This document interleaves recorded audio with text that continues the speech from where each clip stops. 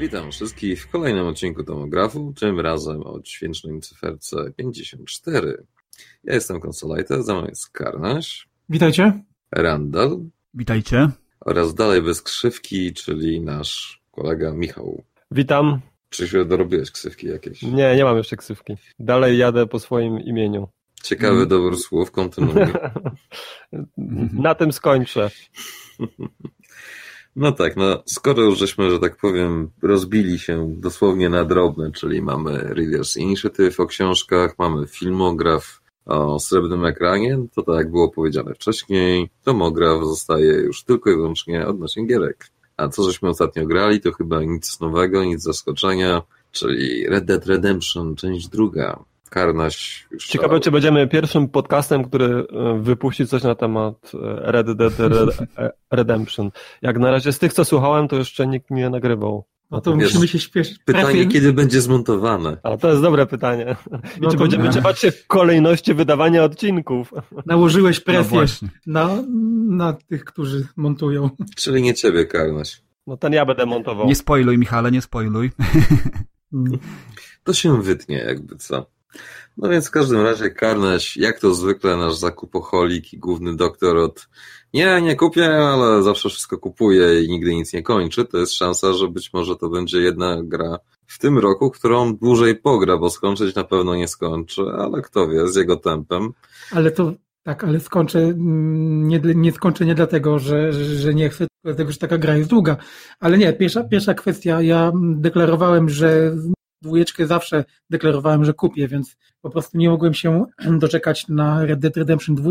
Czekałem na tego 26 października jak na jakieś objawienie i od razu nie będę owijał w bawełnę. Nie zawiodłem się absolutnie. Jestem zachwycony i pod wielkim wrażeniem. A to tym razem już pograłeś, nie? Bo na szczęście to było na konsolę i nie było do zabawy żadnych ustawień graficznych. Nie no, były ustawienia, grafika jest i nie ma.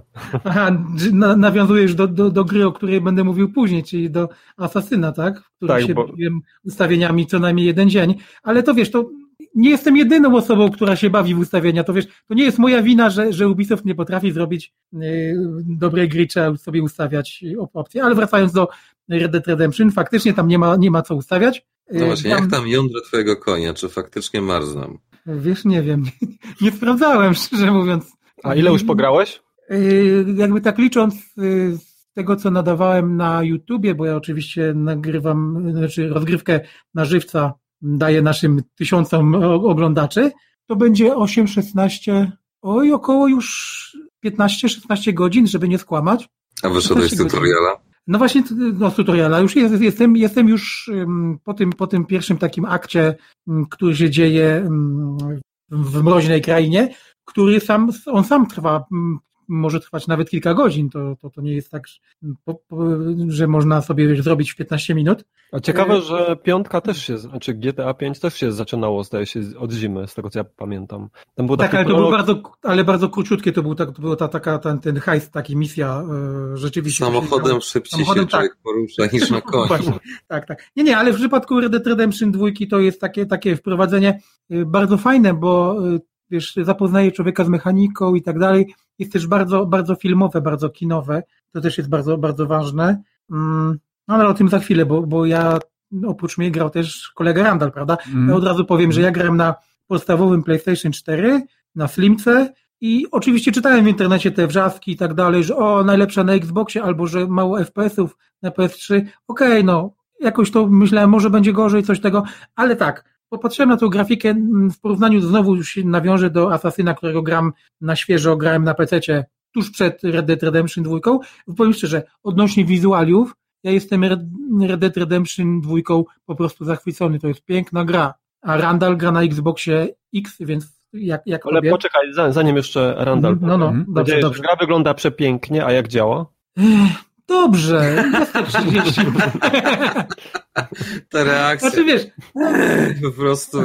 Ale wiesz, jest jedna kwestia. Ja rozumiem, że ludzie chcą 60 klatek na sekundę. Ja to rozumiem też, żebym chciał mieć. Natomiast są dwie kwestie. Gry z gatunku TPP, czyli z widoku za postaci, naprawdę nie potrzebują tych 60 klatek, żeby to jakoś wyglądało. 30 klatek jest wystarczająco. Więc... No, a trzyma te stabilne 30 klatek, czy spada?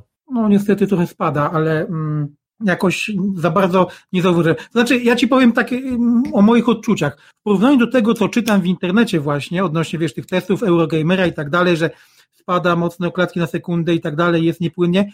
Powiem szczerze, nie zauważyłem tego podczas rozgrywki jeszcze. Może dlatego, że jeszcze nie dotarłem do jakiegoś wielkiego miasta, ale jestem w tym, kiedy jechałem do tego miasteczka pierwszego, niewielkiego, owszem, czuć było, że troszkę te klatki spadają, ale nie na tyle, nie do takiego poziomu nieakceptowalnego, więc naprawdę to takie rozdzieranie szat moim zdaniem jest bezsensowne. Niech się każdy cieszy po prostu rozgrywką, nie przejmuje się tym, szczególnie, że są też, tak jak mówię, że to są wrzaski w internecie, że na Xboxie podstawowym, czyli na S-ce i na tym starym, gra w ogóle jest słabiutka i nie chodzi i tak dalej. Ja bym to tak brał, przymrużeniem oka na to patrzył.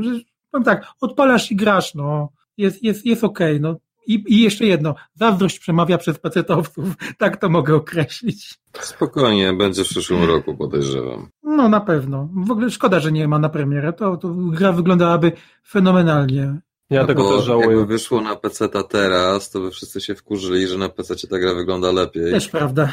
A poza tym ja mam podejrzenie, że to jest tak samo jak z GTA, że wersja konsolowa to jest po prostu extended beta test. Znaczy jeszcze jedna kwestia, jeżeli już, Michale, poruszyłeś tą kwestię techniczną, to tak, na PS4 podstawowym to działa bodajże w Full HD, tak jak dobrze widzę, i w 30 klatkach, no to jest takie ramy.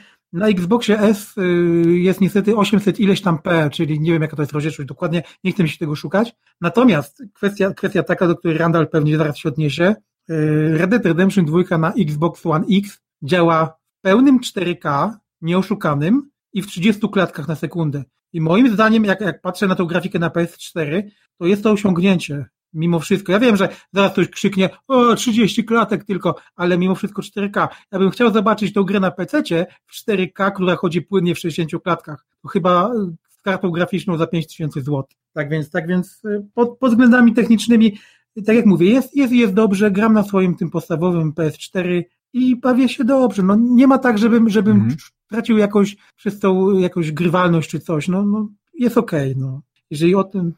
A jak tam Randall? No właśnie, tak jeszcze odnosząc się troszeczkę do grafiki, dla mnie pierwsza część, podobnie zresztą z drugiej części, nie jest o tyle ważne, jak to wygląda i kiedy się przyjrzysz detalom, bo zdarzają się tekstury, naprawdę zdarzają się takie troszeczkę, to rozmycie widać, tak, one takie są płaskie czasami, natrafi się na takie tekstury i gdybym chciał w to wnikać, no pewnie bym znalazł parę takich rzeczy, które gdzieś tam powiedzmy dają do zrozumienia, że to jednak jest konsola i że pewne elementy musiały być jakby osiągnięte kompromisem pewnym, tak? No jasne. Natomiast jako całość, no to ta gra zachwyca tym, czym pierwsza część zachwycała, jeżeli chodzi o tą oprawę graficzną, te pejzaże, prawda, odwzorowanie tych stepów, tych poszczególnych stanów, tak, no każdy stan się różni. Ja miałem już możliwość odwiedzenia tego stanu, który jest takim jakby odpowiednikiem Luizjany, bo poprawcie mnie, chyba się nie mylę, że w Red Dead Redemption, podobnie jak w GTA, nie ma autentycznych nazw chyba tych nie ma. Tak. Czyli mówisz o tym stanie Lemoyne, tak? Tak. Lemoyne, tak, tym stanie. I tam już jest ta różnica, wiesz, te filtry światła są też zupełnie inne, takie bardziej zielonkawe, wiadomo, z uwagi na te bagna.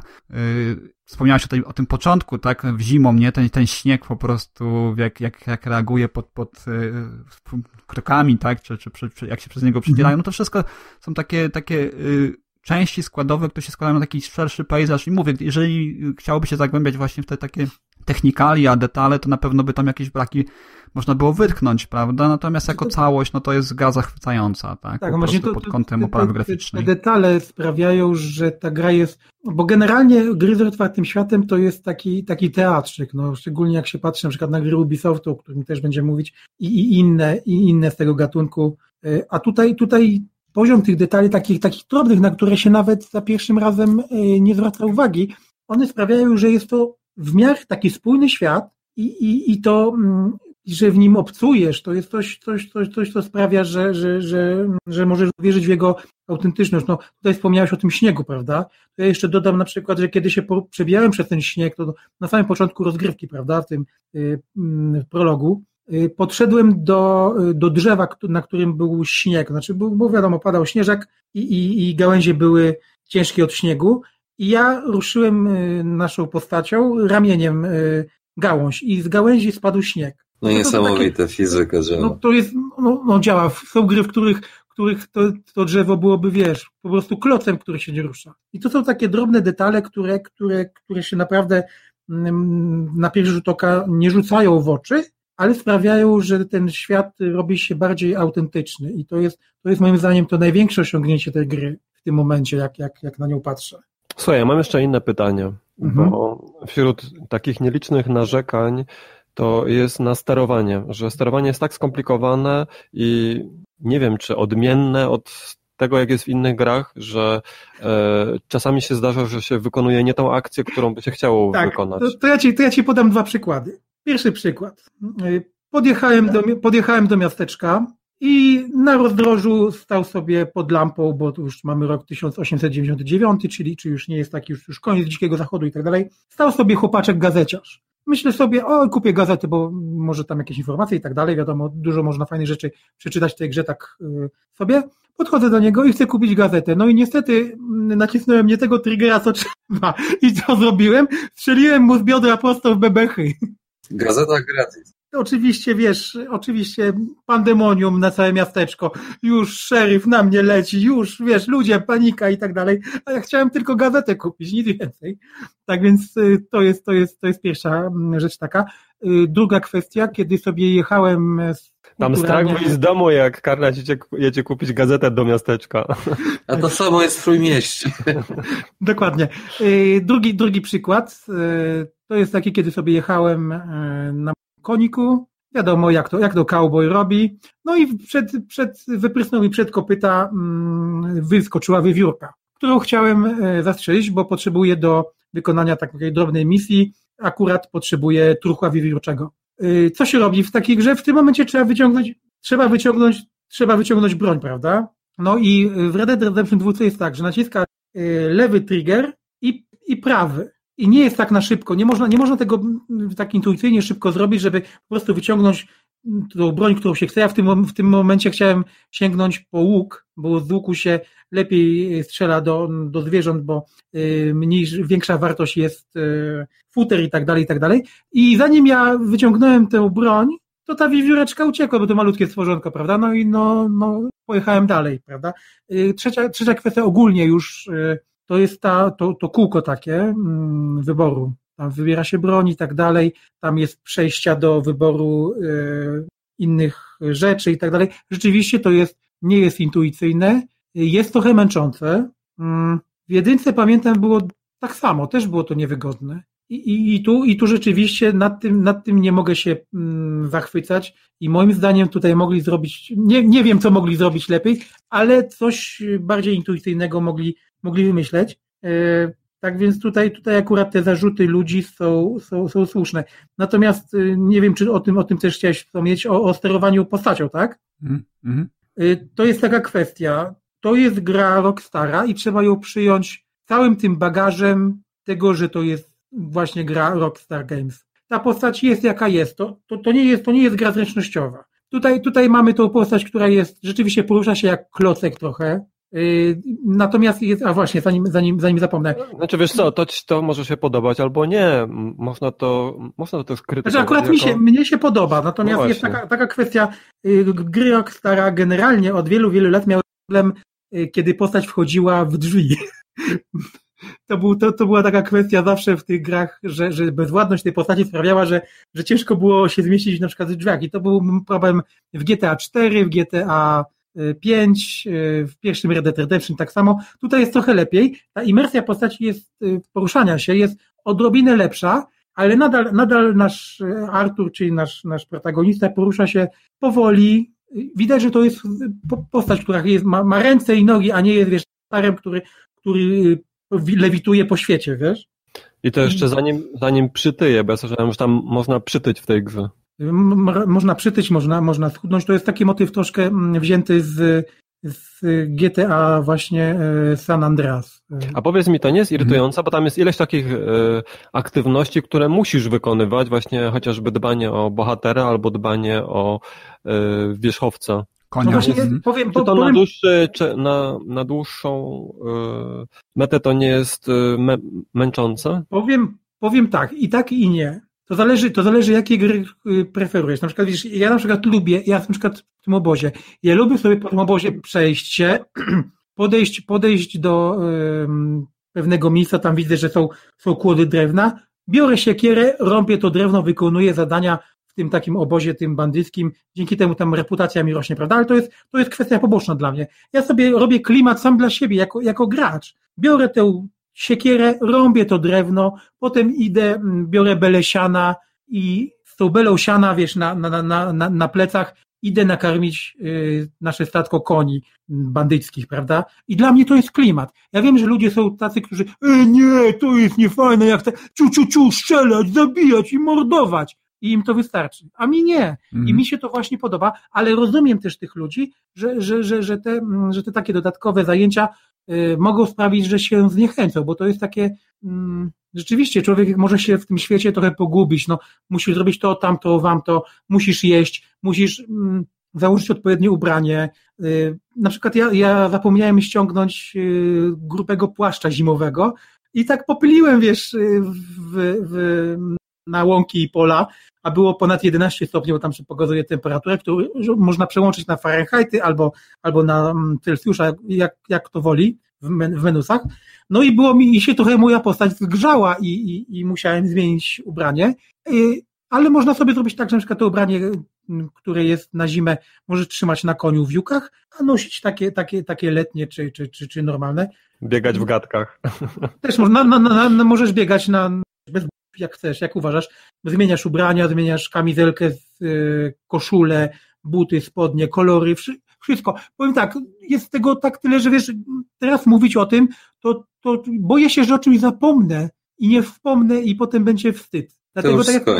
Dlatego tak jak mówię, ta gra jednym się z tego powodu może spodobać. Mnie się przez to bardzo podoba. A ja mam jeszcze jedno pytanie, bo są też narzekania, bo tam są animacje, które długo trwają, na przykład zdejmowanie skóry ze zwierząt albo przyszukiwanie ludzi, znaczy się te zwłok, tak. Dokładnie, albo jakieś... To jest, wiesz, albo to kupujesz, albo tego nie kupujesz po prostu. Tak to jest, mówię, wiesz, tam każdą czynność wykonujesz indywidualnie, każdą czynność. Tam nawet każdy jeden nabój robisz pojedynczo, jak sobie wytwarzasz naboje Dum chociażby, czy robisz jakieś eliksiry, wszystko pojedynczo. Nie można na przykład zrobić, zrób 5 takich, tak? I on to wykonuje za każdym razem i miesza te eliksiry i wyżyna te naboje, tak?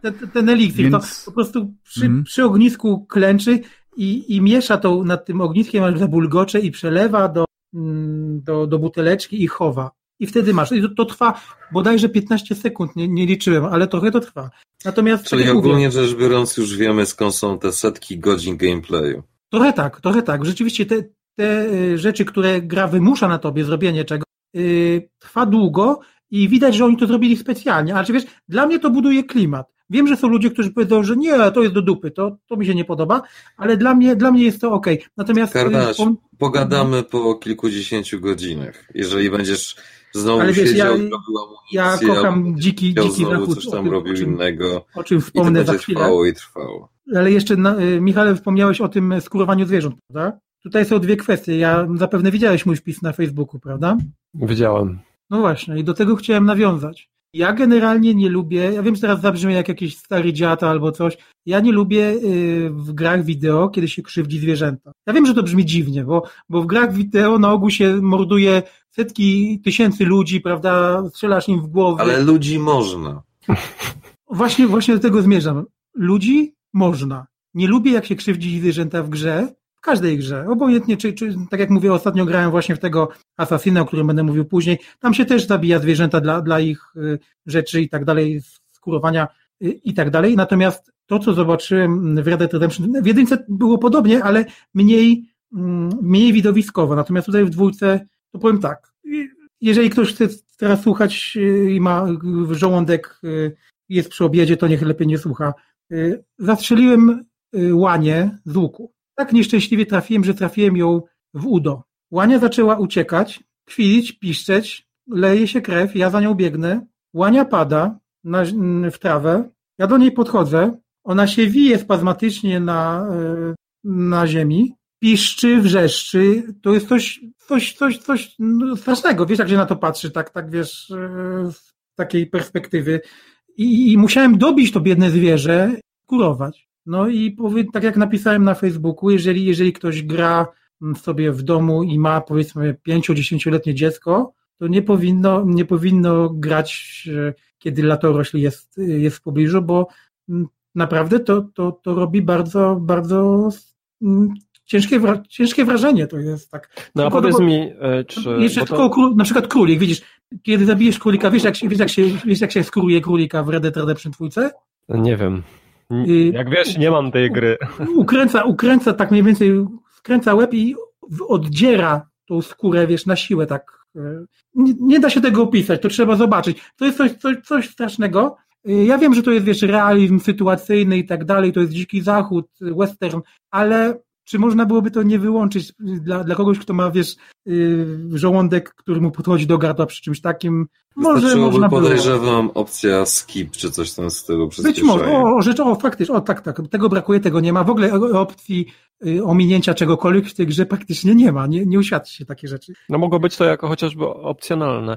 A ja mam sobie jeszcze inne pytanie, bo mówisz, że to jest, powiedzmy, takie dorosłe treści, bo to jest takie brutalne. A czy ta gra ogólnie rzecz biorąc jest dla dorosłego odbiorcy, także pod względem zadań, które się wykonuje, treści, które tam są pokazywane, czy to jest tylko kwestia, czy to jest tylko kwestia brutalności i zabijania? Nie. Powiem tak, już widzę, że nie grałeś w Red Dead Redemption, prawda? Red Dead Redemption jako marka jest absolutnie czymś innym niż GTA jako seria. GTA to jest świat przedstawiony trochę w krzywym zwierciadle. Tam są absurdy, szczególnie część 4, prawda? No, to też jest dla dorosłych.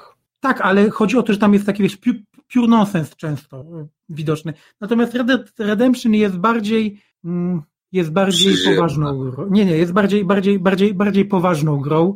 I mówię tu nie tylko o 2, ale także o 1. Przede wszystkim widzisz, klimat Red Dead Redemption i 1 to jest to, co uderza najbardziej. Przykładowo widzisz, na przykład Red Dead Redemption jest uznawany, że jest to gra westernowa, ale tak naprawdę to nie jest western, to jest anty-western. To nie jest western sensu stricto. Zauważ, że tam jest setting, który jest specjalnie stworzony przez twórców. To jest koniec Dzikiego Zachodu. To nie jest rok 1860, 70, to jest, czyli ta złota era westernu i Dzikiego Zachodu. To jest końcówka pewnej epoki i to jest pokazane przez pryzmat ludzi, którzy stają się niepotrzebni, czyli bandyci, którzy przemierzają tę krainę. Kończy się pewien mit Dzikiego Zachodu i ci ludzie odchodzą w zapomnienie i to było w 1. I to widzę, że jest w 2, ponieważ na przykład nasz bohater często rozmawia ze swoimi postaciami, o tym też zaraz pewnie dalej pogadamy, o tych interakcjach międzyludzkich w tej grze. I on opowiada o tym, że już stają niepotrzebni, że już ci bandyci odchodzą, świat się zmienia, nadchodzi cywilizacja. Czyli jest pod tym względem trochę wtórny, jeśli chodzi o 1, tak? Można tak powiedzieć trochę, ale widzisz, mimo tego, nie w tym rzecz, moim zdaniem. Jest, mimo tego, że jest to prequel, jeśli chodzi o... Znaczy widzisz, dla mnie Red Dead Redemption 1 i 2 to jest epitafium dla mitu Dzikiego Zachodu. Mitu, który tak naprawdę nigdy nie istniał, bo Dziki Zachód przedstawiany w literaturze, w filmie, w ogóle w sensie, że mit, który nigdy nie istniał w rzeczywistości. W rzeczywistości, właśnie do tego zmierzam, że mit, który występował w kulturze popularnej, tak naprawdę nie miał miejsca. I to jest to, do czego twórcy Red Dead Redemption nawiązują, z czego się wywiązali absolutnie genialnie. Widać, że pomysł na tę grę jest czymś zupełnie innym niż GTA. I wracając do twojego pytania, tak, to jest gra poważna. Oczywiście jest humor, bo to nie jest tak, że nie ma w sobie tego DNA, który był zawarty w innych grach Rockstara. Ale jest to gra przemyślana, poważna i dla ludzi, którzy chcą troszeczkę pomyśleć nad tym, co robią, wiesz, bo jest taka kwestia, to jest z samego początku, to nie będzie spoiler żaden, kiedy nasza ta brygada, ten cały gang wyrusza już z tego zimowego tego miejsca, gdzie tam się zatrzymali podczas tej śnieżycy, tam jest ten przerywnik animowany, tu Randall o nim też wspominał, prawda?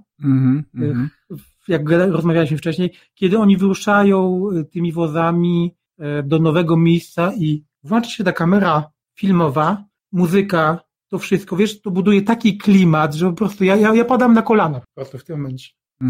Pełna zgoda. Ja w ogóle nie wiem, co ja mógłbym tutaj dodać do tego, bo Karnaś tyle powiedział, tak się rozgadał, że nawet nie wiem, do czego się najpierw tutaj odnieść. To może do tego humoru.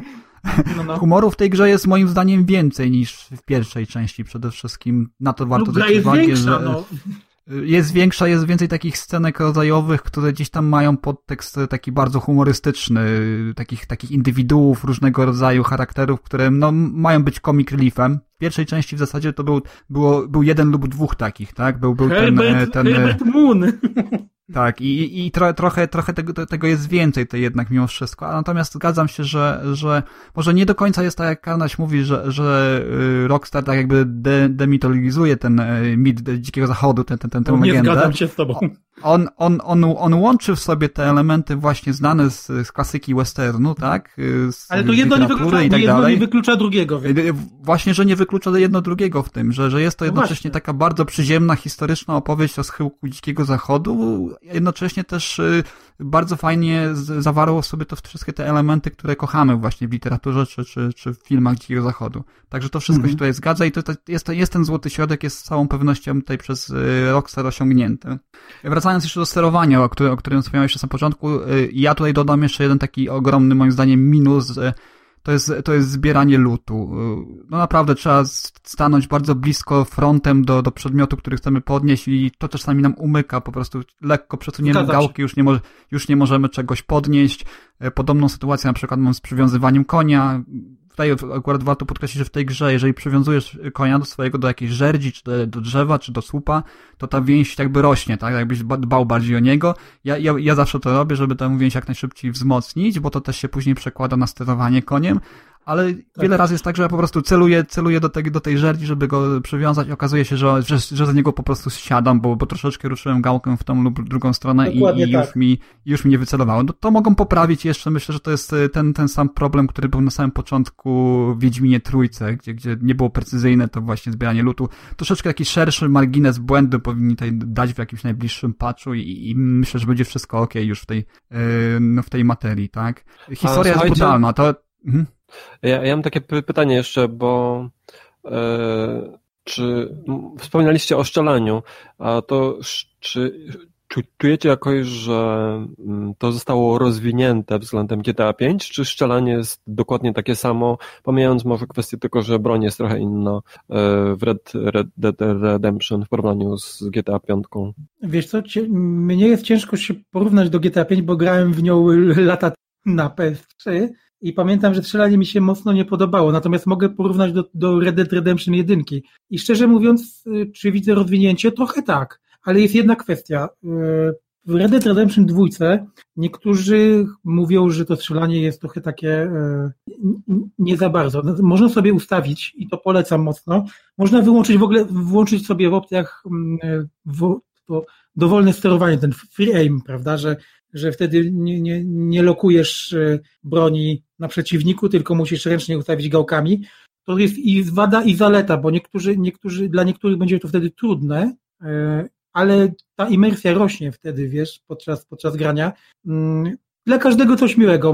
Można włączyć opcję taką, że to sterowanie jest intuicyjne bardziej, że samo się lokuje na przeciwniku na przykład, albo musisz gałkami ruszać. To i pod tym względem moim zdaniem mogli coś zmienić i poprawić. Od 5 jest lepsze, bo ja pamiętam, tak rzeczywiście grałem dawno, ale 5 sterowanie podczas strzelanin w 5 bardzo mi przeszkadzało, ale to jest wada nie tylko GTA 5, to jest w ogóle wada gier od Rockstara. Najlepsze sterowanie podczas strzelania z broni palnej miał zawsze Red Dead Redemption, tak samo już w 2, co nie oznacza od razu, że to jest idealne. Mogli trochę poprawić to wszystko, tak więc... A jak ty masz ustawione, tak z ciekawości? Szczerze mówiąc, teraz na początku mam ustawione na normalne, czyli lokuję się na przeciwniku, znaczy kiedy jadę konno, bo na przykład podczas kiedy jestem na piechotę, bo to można, tam jest w opcjach ustawianie strzelania, kiedy jesteś na koniu, w pojeździe i na piechotę. I na piechotę ustawiłem sobie ten free aim i było mi bardzo, bardzo ciężko trochę, szczególnie, że nie mam jeszcze tego rozwiniętego tego sokolego oka, czy tam jak to tam się nazywa, tego wiesz... Dead Eye. Dead Eye'a właśnie. I było mi dosyć ciężko i w tym momencie przełączyłem na normalne sterowanie, czyli kiedy wyciągam broń, ona mi się lokuje na pierwszym przeciwniku, ale też je trochę może zmieniłem opcję tak, żeby nie było to tak, wiesz, w 100% automatyczne, prawda? Żeby mi to dawało jakąś przyjemność, sobie trochę to utrudniłem. Natomiast podczas jazdy na koniu włączyłem normalne, czyli kiedy wyciągnę broń, lokuje mi się automatycznie na przykład na tej wspomnianej przeze mnie wiewiórce, którą mam zastrzelić. To nie zawsze się zdarza, bo tak jak mówię, zanim moja postać wyciągnie tą broń, to już ten mały zwierzak na przykład ucieknie. Tak więc opcji jest dużo, ale musisz, jeżeli już grasz w tą grę, to dużo czasu ci zajmie takie pod siebie dostosowanie tego sterowania podczas strzelania. Tak to mogę określić. Ja bym tutaj dodał jeszcze to, że gra jest, no moim zdaniem, jest trudniejsza i to nie tylko w aspekcie strzelania, ale też w aspekcie jazdy konnej chociażby wymaga większego skupienia. Nieraz mi się zdarzało, że się gdzieś tam wjechałem w jakiś parów, w jakiś taki dół i koń mi się wywracał. I już w tym momencie pada i trzeba go albo... I to jest dużo bardziej moim zdaniem realistyczne, tak? Podejście twórców tutaj. Tak. Wymaga dużo większego skupienia, dbałości o pewne rzeczy, dbałości o konia. Karnoś wspomniał czesania go regularnego, bo jeżeli jest brudny, to też wpływa na... On tam wspominał o klepaniu, zdaje się, tego konia. Klepie się go, klepać go trzeba, wiesz, to wzmacniasz sobie więź z koniem. Znaczy tak? Go... Tak, dobra, to ja mam takie proste pytanie, bo tak gadać o tym realizmie cały czas i o tym wszystkim, że takie długie animacje, o mój Boże, to coś tam trwa, ojej, to jest nieprecyzyjne. To ja mam pytanie, czy to jest ten moment, kiedy ten realizm jest przesadzony do tego punktu, że już po prostu można było spokojnie niektóre rzeczy ukrócić i tak dalej, czy to jest właśnie takie bransowanie się bardziej? Moim zdaniem nie. Moim zdaniem można było dać opcję najwyżej, ewentualnie, jeżeli ktoś chce, tak? Dać opcję, powiedzmy, survival jedną, taką, która jest teraz, załóżmy, i taką bardziej, powiedzmy, arcade, tak? Ale wydaje mi się, że to też jest świadome, że zablokowali taką opcję w ogóle. Ja jestem ciekaw, czy za kilkadziesiąt godzin nie odszczekacie tego. A ja mam jeszcze takie pytanie. Właśnie o to mi chodziło, bo tak jak ty mówisz, tam pytasz i tak słucham, to ja po prostu widzę oczami wyobraźni, jak to będzie wyglądało za 10, 15, 20 godzin. Ale daj mi Karnaś skończyć. Mów. Ja ci się staram już nie przerywać, bo jak się rozwiniesz, to po prostu jak mamy samochodzik. Po prostu wychodzi na to, że tak jak z tą amunicją, że jeden nabój po naboju, czy coś, jakieś tam inne rzeczy. Po prostu domyślam się, że teraz wszyscy są zafascynowani, no bo Rockstar, bo przecież nie można powiedzieć złego słowa, tak jak GTA też, jak wyszło, to wszyscy podniecali się i nikt o błędach nie wspominał, ale to już minor detail. I tak samo tutaj, że fajny ten realizm, fajne jest to, fajne jest tamto, okej, dobra, ale ta Karność mówi, że bo niektórzy chcą sobie postrzelać i tak dalej. Nie, niektórzy chcą po prostu pograć. Jak ja teraz słyszę, że każda animacja trwa, wszystko się przeciąga, tak jak żartowałem, setki godzin. No zajebiście po prostu, tak? Na tej samej zasadzie, jak się mówi setki godzin w multiplayerze, z czego połowa czasu często gęsto to jest po prostu czekanie na połączenie z przeciwnikiem. Dokładnie. Ale ja wam coś powiem, bo to jest sposób grania, który przyjmujemy my, fani westernu, ci, którzy chcą się w pełni zanurzyć w tym klimacie, ale dla osób, które chcą tylko postrzelać, tylko się dobrze bawić w tym, to też nie jest wymagane, moim zdaniem. Ale, tak, idziesz, kupujesz naboje w sklepie u rusznikarza, koń, jeżeli ci się zmęczy, to sobie zabijasz i kupujesz sobie albo kradniesz nowego konia, wiesz, możesz grać w ten sposób, czemu nie, tak? Nikt od ciebie nie wymaga, żebyś wszystko wytwarzał, dbał, pielęgnował, tak? Wiesz, to jest... Jedna kwestia jest taka bardzo ważna, to też będzie też ważne dla konsolki też pewnie.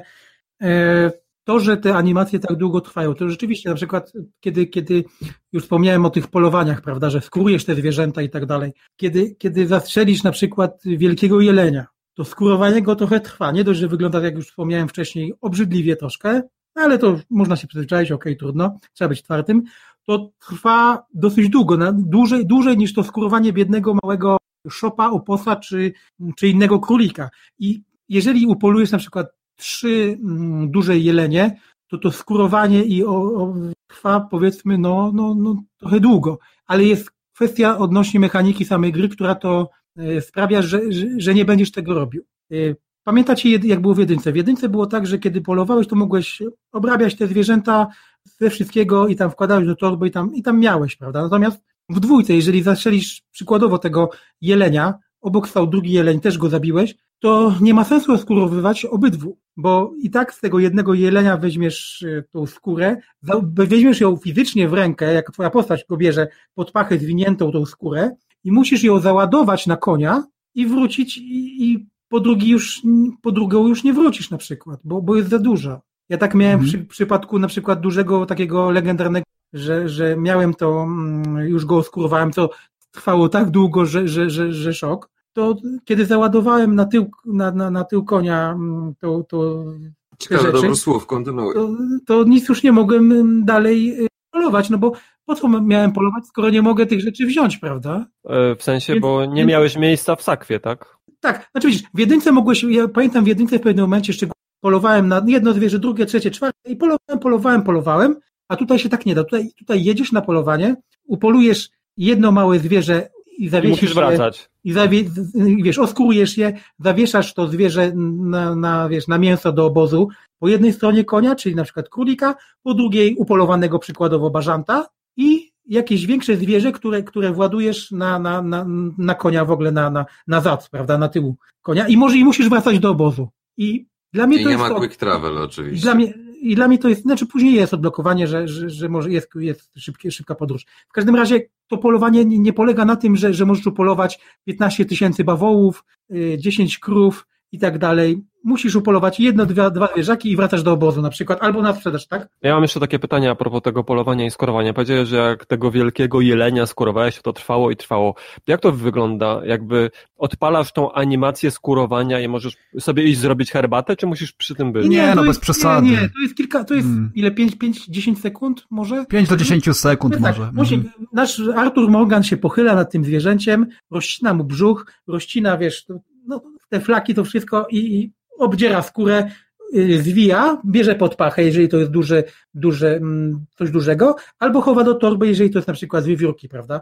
No i tyle, ale wiesz, to tak się mówi, że to trwa te 10 sekund, czy tam ileś, ale tak wiesz, jeden skórujesz, drugą rzecz skórujesz i to trwa. A słuchaj, ja mam jeszcze inne pytanie, a co z glitchami? Czy gra od startu, te wasze kilkanaście pierwszych godzin, nie wiem ile grał Rafał, bo w sumie nie powiedział, to czy trafiliście na jakieś błędy, czy w zasadzie gra... Ja trafiłem na jeden, który się dość często powtarza, to jest kiedy postać jedzie na koniu, dwie postaci jadą na koniu przede mną, tak, nie na moim, to druga postać siedzi odwrócona tyłem i ma rozłożone ręce na krzyż, tak, na szerokość, robi tak zwanego orła, tak. Tego nie widziałem. Jedzie tyłem. Widziałem i to kilkakrotnie mi się powtarzało w różnych przypadkach. A poza tym żadnych większych glitch nie stwierdziłem, takich, które by mi w jakiś sposób zablokowały coś, czy cokolwiek. Ja już miałem powiedzieć, że nie miałem takiego, nie zauważyłem bo jest, ale przypomniało mi się, że był jeden taki motyw, kiedy pierwszy raz zajechałem do miasteczka,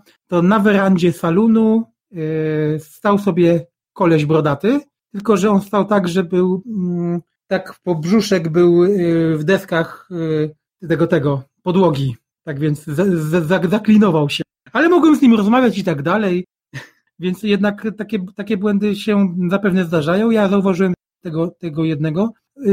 Wiem, o co chcę zapytać, czy na tle innych gier, prawda? Tak, które teraz wychodzą. Tak. Tym bardziej, że ja na przykład gram teraz w Batmana Arkham Knight, który był strasznie zabugowany na premierze i liczyłem, liczyłem na to, szczególnie wersja PC-towa roiła się po prostu od błędów. Była nie działała nawet. Niegrywalna była dokładnie. To ja powiem krótko, żeby się nie rozłożyć. Czekaj, daj mi skończyć. I teraz jak gram, myślałem, że po takim czasie to gra już będzie w pełni załatana, ale niestety nie jest tak. Prawda, nie natrafiłem na nic takiego, co by mi uniemożliwiało zabawę, ale zdarzyło mi się na razie raz, jak pikowałem z nieba Batmanem, to przeleciałem przez tekstury ziemi. I druga taka sprawa bardzo irytująca, bo tam jest coś takiego, że można dowolnie robić albo misje poboczne, albo tą misję, albo fabułę główną. Natomiast robiłem właśnie jedną misję poboczną i miałem tam musiałem śledzić ślady krwi osoby, która gdzieś uciekła. Zajrzałem tam na jakąś zagadkę, enigmę chyba, czy coś i w momencie mi te ślady krwi znikły i nie dało się tego już odpalić. Na mapie były zaznaczone, że niby są, ale w grze, mimo tego, że włączałem ten super wzrok Batmana, to i tak nic nie było widać. Dopiero po wyłączeniu gry całkowicie i włączeniu i odpaleniu ponownie, to misję mogłem kontynuować i to mi się zdarzyło jeszcze dwa razy. Jak jakaś inna misja jakby zaczepiła się, znaczy została, powiedzmy, w jakiś sposób odpalona w trakcie wykonywania tej, to po prostu traciłem te ślady. Miałem też tak, że miałem jechać za jakimś czołgiem i miałem ten czołg ścigać i miałem go zniszczyć i też odpaliła mi się jakaś inna misja w trakcie i ten Batmobil w ogóle przestał śledzić tamten i musiałem go szukać na ślepo. Na szczęście to było tak zrobione, że on jeździł tak długo, aż został znaleziony, złapany i zniszczony. Czyli nie uciekał w jakimś konkretnym miejscu, ani przez jakiś określony czas. Miałem jakby dowolną ilość czasu, żeby to zrobić. Co nie zmienia faktu, że niestety minął bardzo długi czas od premiery, a takie błędy, które są irytujące i przeszkadzające w rozgrywce, bo ja tam nie mówię jakichś drobnych, że właśnie jakaś jedna postać, powiedzmy, siedzi po brzuch w teksturach, tylko to są rzeczy, które w rozgrywce faktycznie przeszkadzają. Może nie uniemożliwiają, ale są irytujące i przeszkadzają. No i jak grę trzeba włączyć i włączyć, to dla mnie to już jest bardzo denerwujące. To ja powiem krótko, bo ja i tak się dużo wypowiadam o tej grze, nawet za dużo. Powiem krótko odnośnie tych glitchy i tak dalej. Ja bym sobie życzył, żeby przy takim skomplikowaniu, jakim jest ta gra, czyli Red Dead Redemption 2, żeby inni twórcy gier chociaż w 1/10 tak się starali i wydawali tak dopracowane gry, jak RDR 2 na premierę. Naprawdę. Ja też nie stwierdziłem żadnych większych takich bugów, już na pewno nie takich, które by mi w czymkolwiek przeszkadzały, jeżeli chodzi o rozgrywkę. Dużo by można było jeszcze mówić o tym, bo naprawdę tutaj o każdym aspekcie tej gry można by było chyba Znaczy ja mam jeszcze pytania. Pytaj. Właśnie chodzi o to, że my mamy taki problem z tym, że ta gra jest tak ogromna, że człowiek ma tyle pytań w głowie i o tylu rzeczach chciałby powiedzieć, więc lepiej będzie, jeżeli będziesz pytał, więc pytaj. Ja mam takie pytanie, bo głównym bohaterem jest członek gangu, czyli osoba Arthur Morgan, tak. Bohater jakby negatywny. Ja mam takie pytanie, bo ja nie lubię specjalnie zabijania w grach, czy to postaci ludzkich, czy zwierząt, przynajmniej od pewnego czasu, aczkolwiek jak trzeba, no to wiadomo, że to jest gra i robi się to, co trzeba zrobić.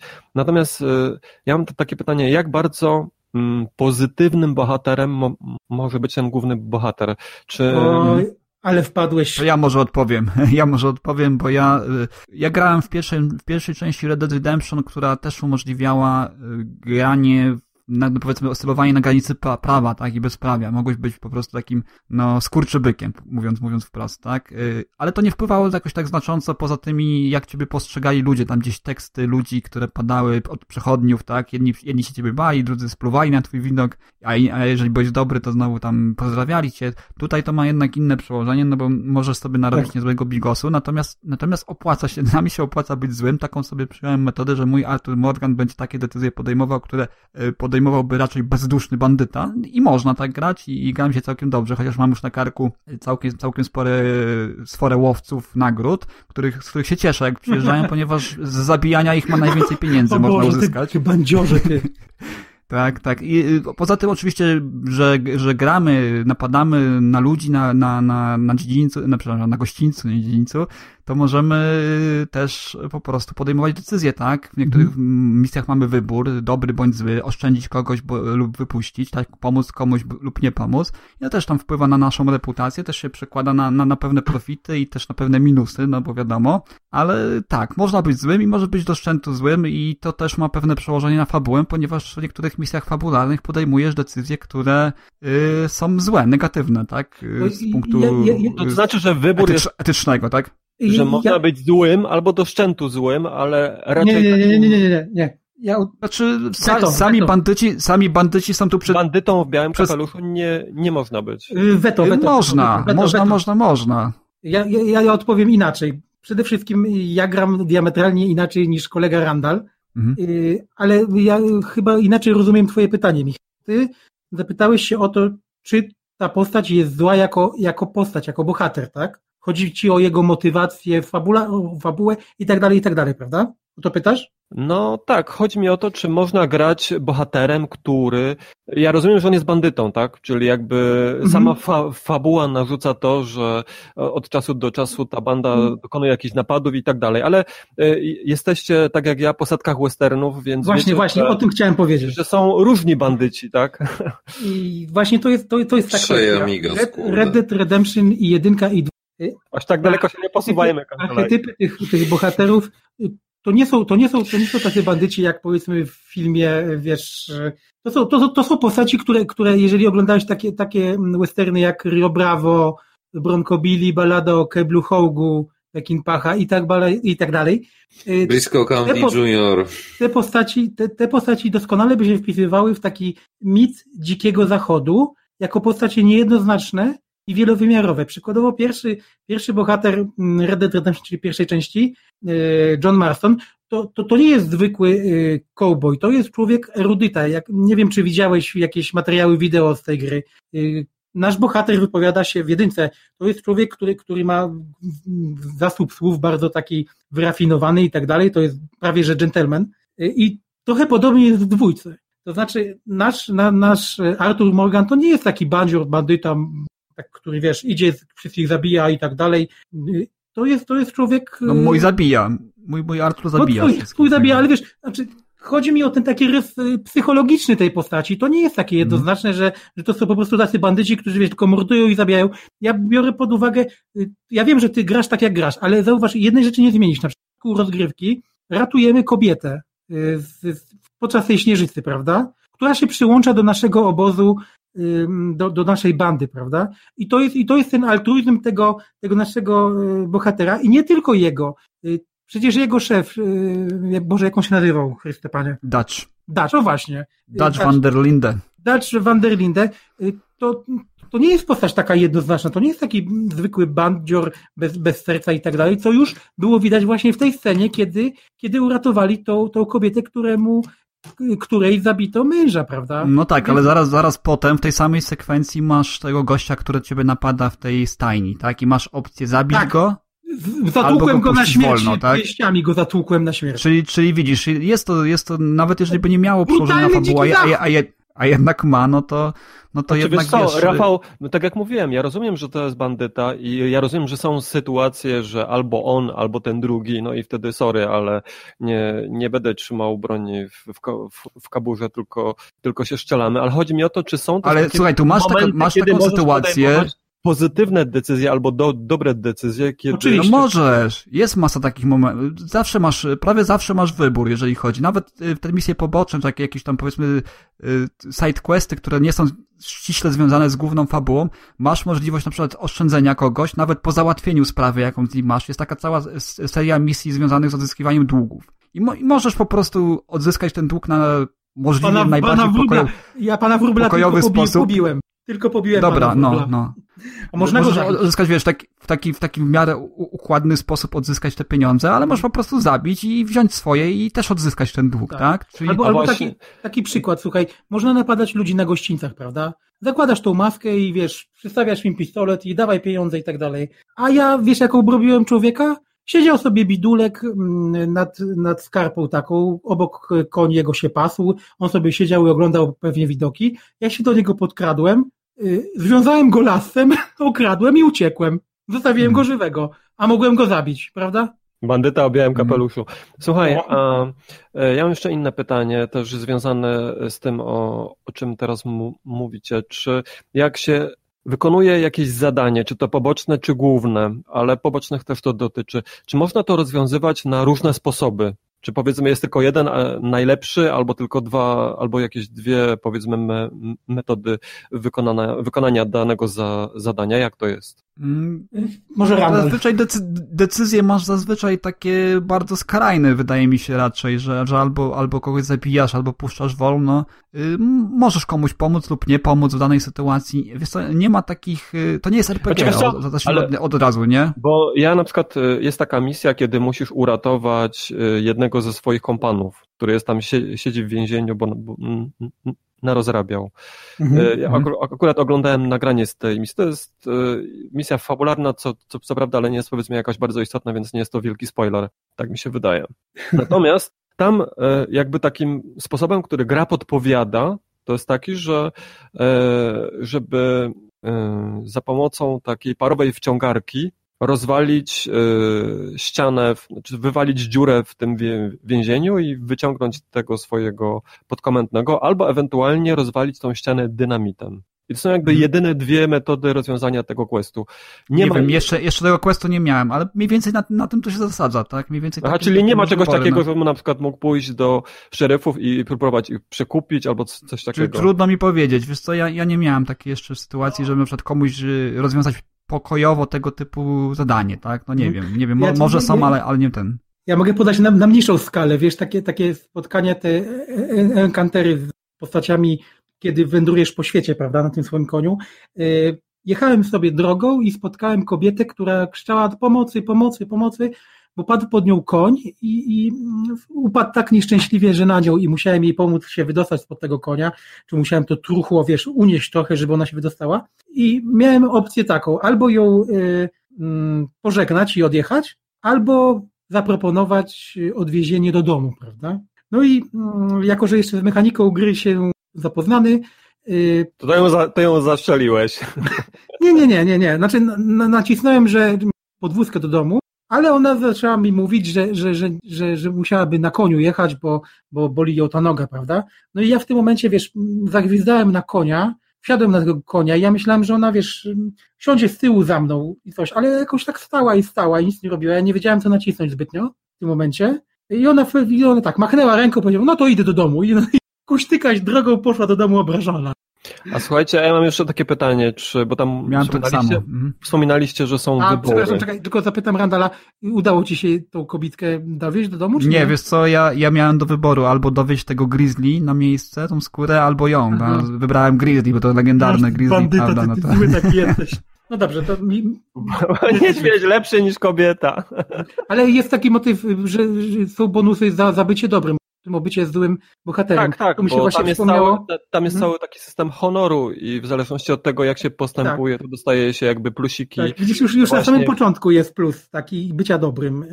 Kiedy pierwszy raz wyruszyłem z obozu, ja przepraszam, że tak opisuję na tych moich doświadczeniach z gry, ale myślę, że tak będzie lepiej. Kiedy pierwszy raz opuściłem obóz na moim koniu, zacząłem cwałować, tam minutę może pojechałem i nagle słyszę help, pomocy, ratunku i tak dalej. I spotkałem człowieka, który został ukąszony przez węża, prawda? I on biedaczek sobie siedział i miałem do wyboru albo coś chyba dać sobie spokój, albo mu ten jad oczyścić tą ranę, czyli wystać, tak.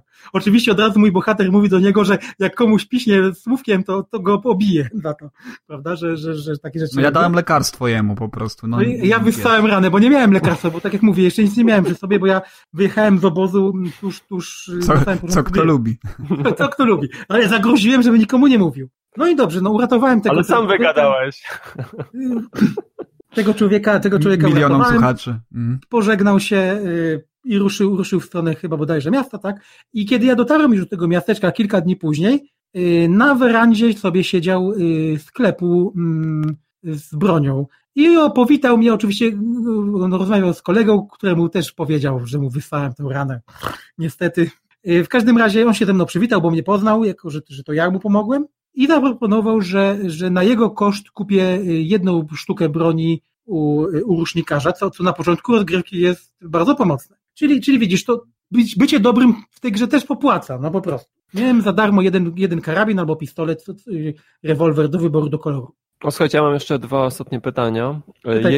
Jedno to jest takie, bo wspominaliście, że w tej grze są wybory.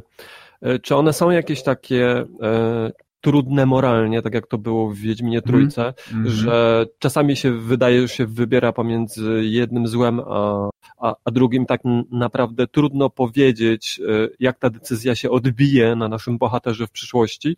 Czy to są raczej proste wybory, że wiadomo, że to jest ten dobry, wiadomo, że to jest ten zły, więc to jest tylko kwestia tego, czy grasz jak Rafał, czy grasz jak Karnaś.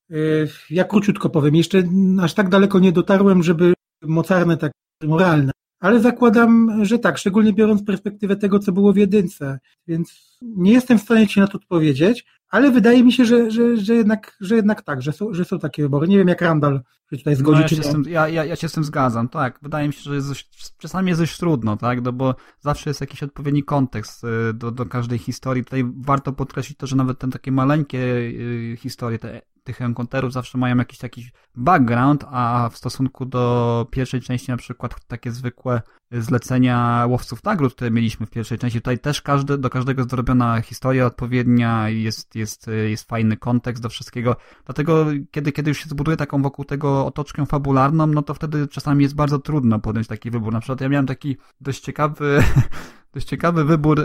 Jest taka była wybranka serca właśnie Artura, z którą on się rozstał z pewnych powodów, no i teraz na początku, zanim jeszcze mogliśmy podjąć decyzję, czy pomożemy jej w danej kwestii, czy nie, no to cała była ta historia zbudowana od początku, tak? Dlaczego Artur z nią nie jest, dlaczego ten związek się rozpadł i teraz w momencie, kiedy my już musimy podjąć tę decyzję, czyli pomagamy, czy nie, no to też jest taki troszeczkę uderzający gdzieś tam do świadomości problem, tak? No, Artur w sumie nie chce z nią być, chciałby zerwać z nią wszystkie stosunki i to jest nieszczęśliwa miłość i tak dalej, no ale czy pomóc jej, czy nie? Także to myślę, mi się wydaje, że to jest zawsze dość głębokie, to nie jest takie zawsze sprowadzone do wyboru prostego czarnego albo białego. Tak. W ogóle właśnie, jak nawiązałeś do tego, to też od razu powiedzmy też króciutko, że interakcje między postaciami to w tej grze to jest coś, co ja bym określił mianem, że jest to prawie że wybitne. Naprawdę. To jest na tyle, jak na grę wideo jest to tak głębokie, tak dobrze przemyślane i tak dobrze zrobione,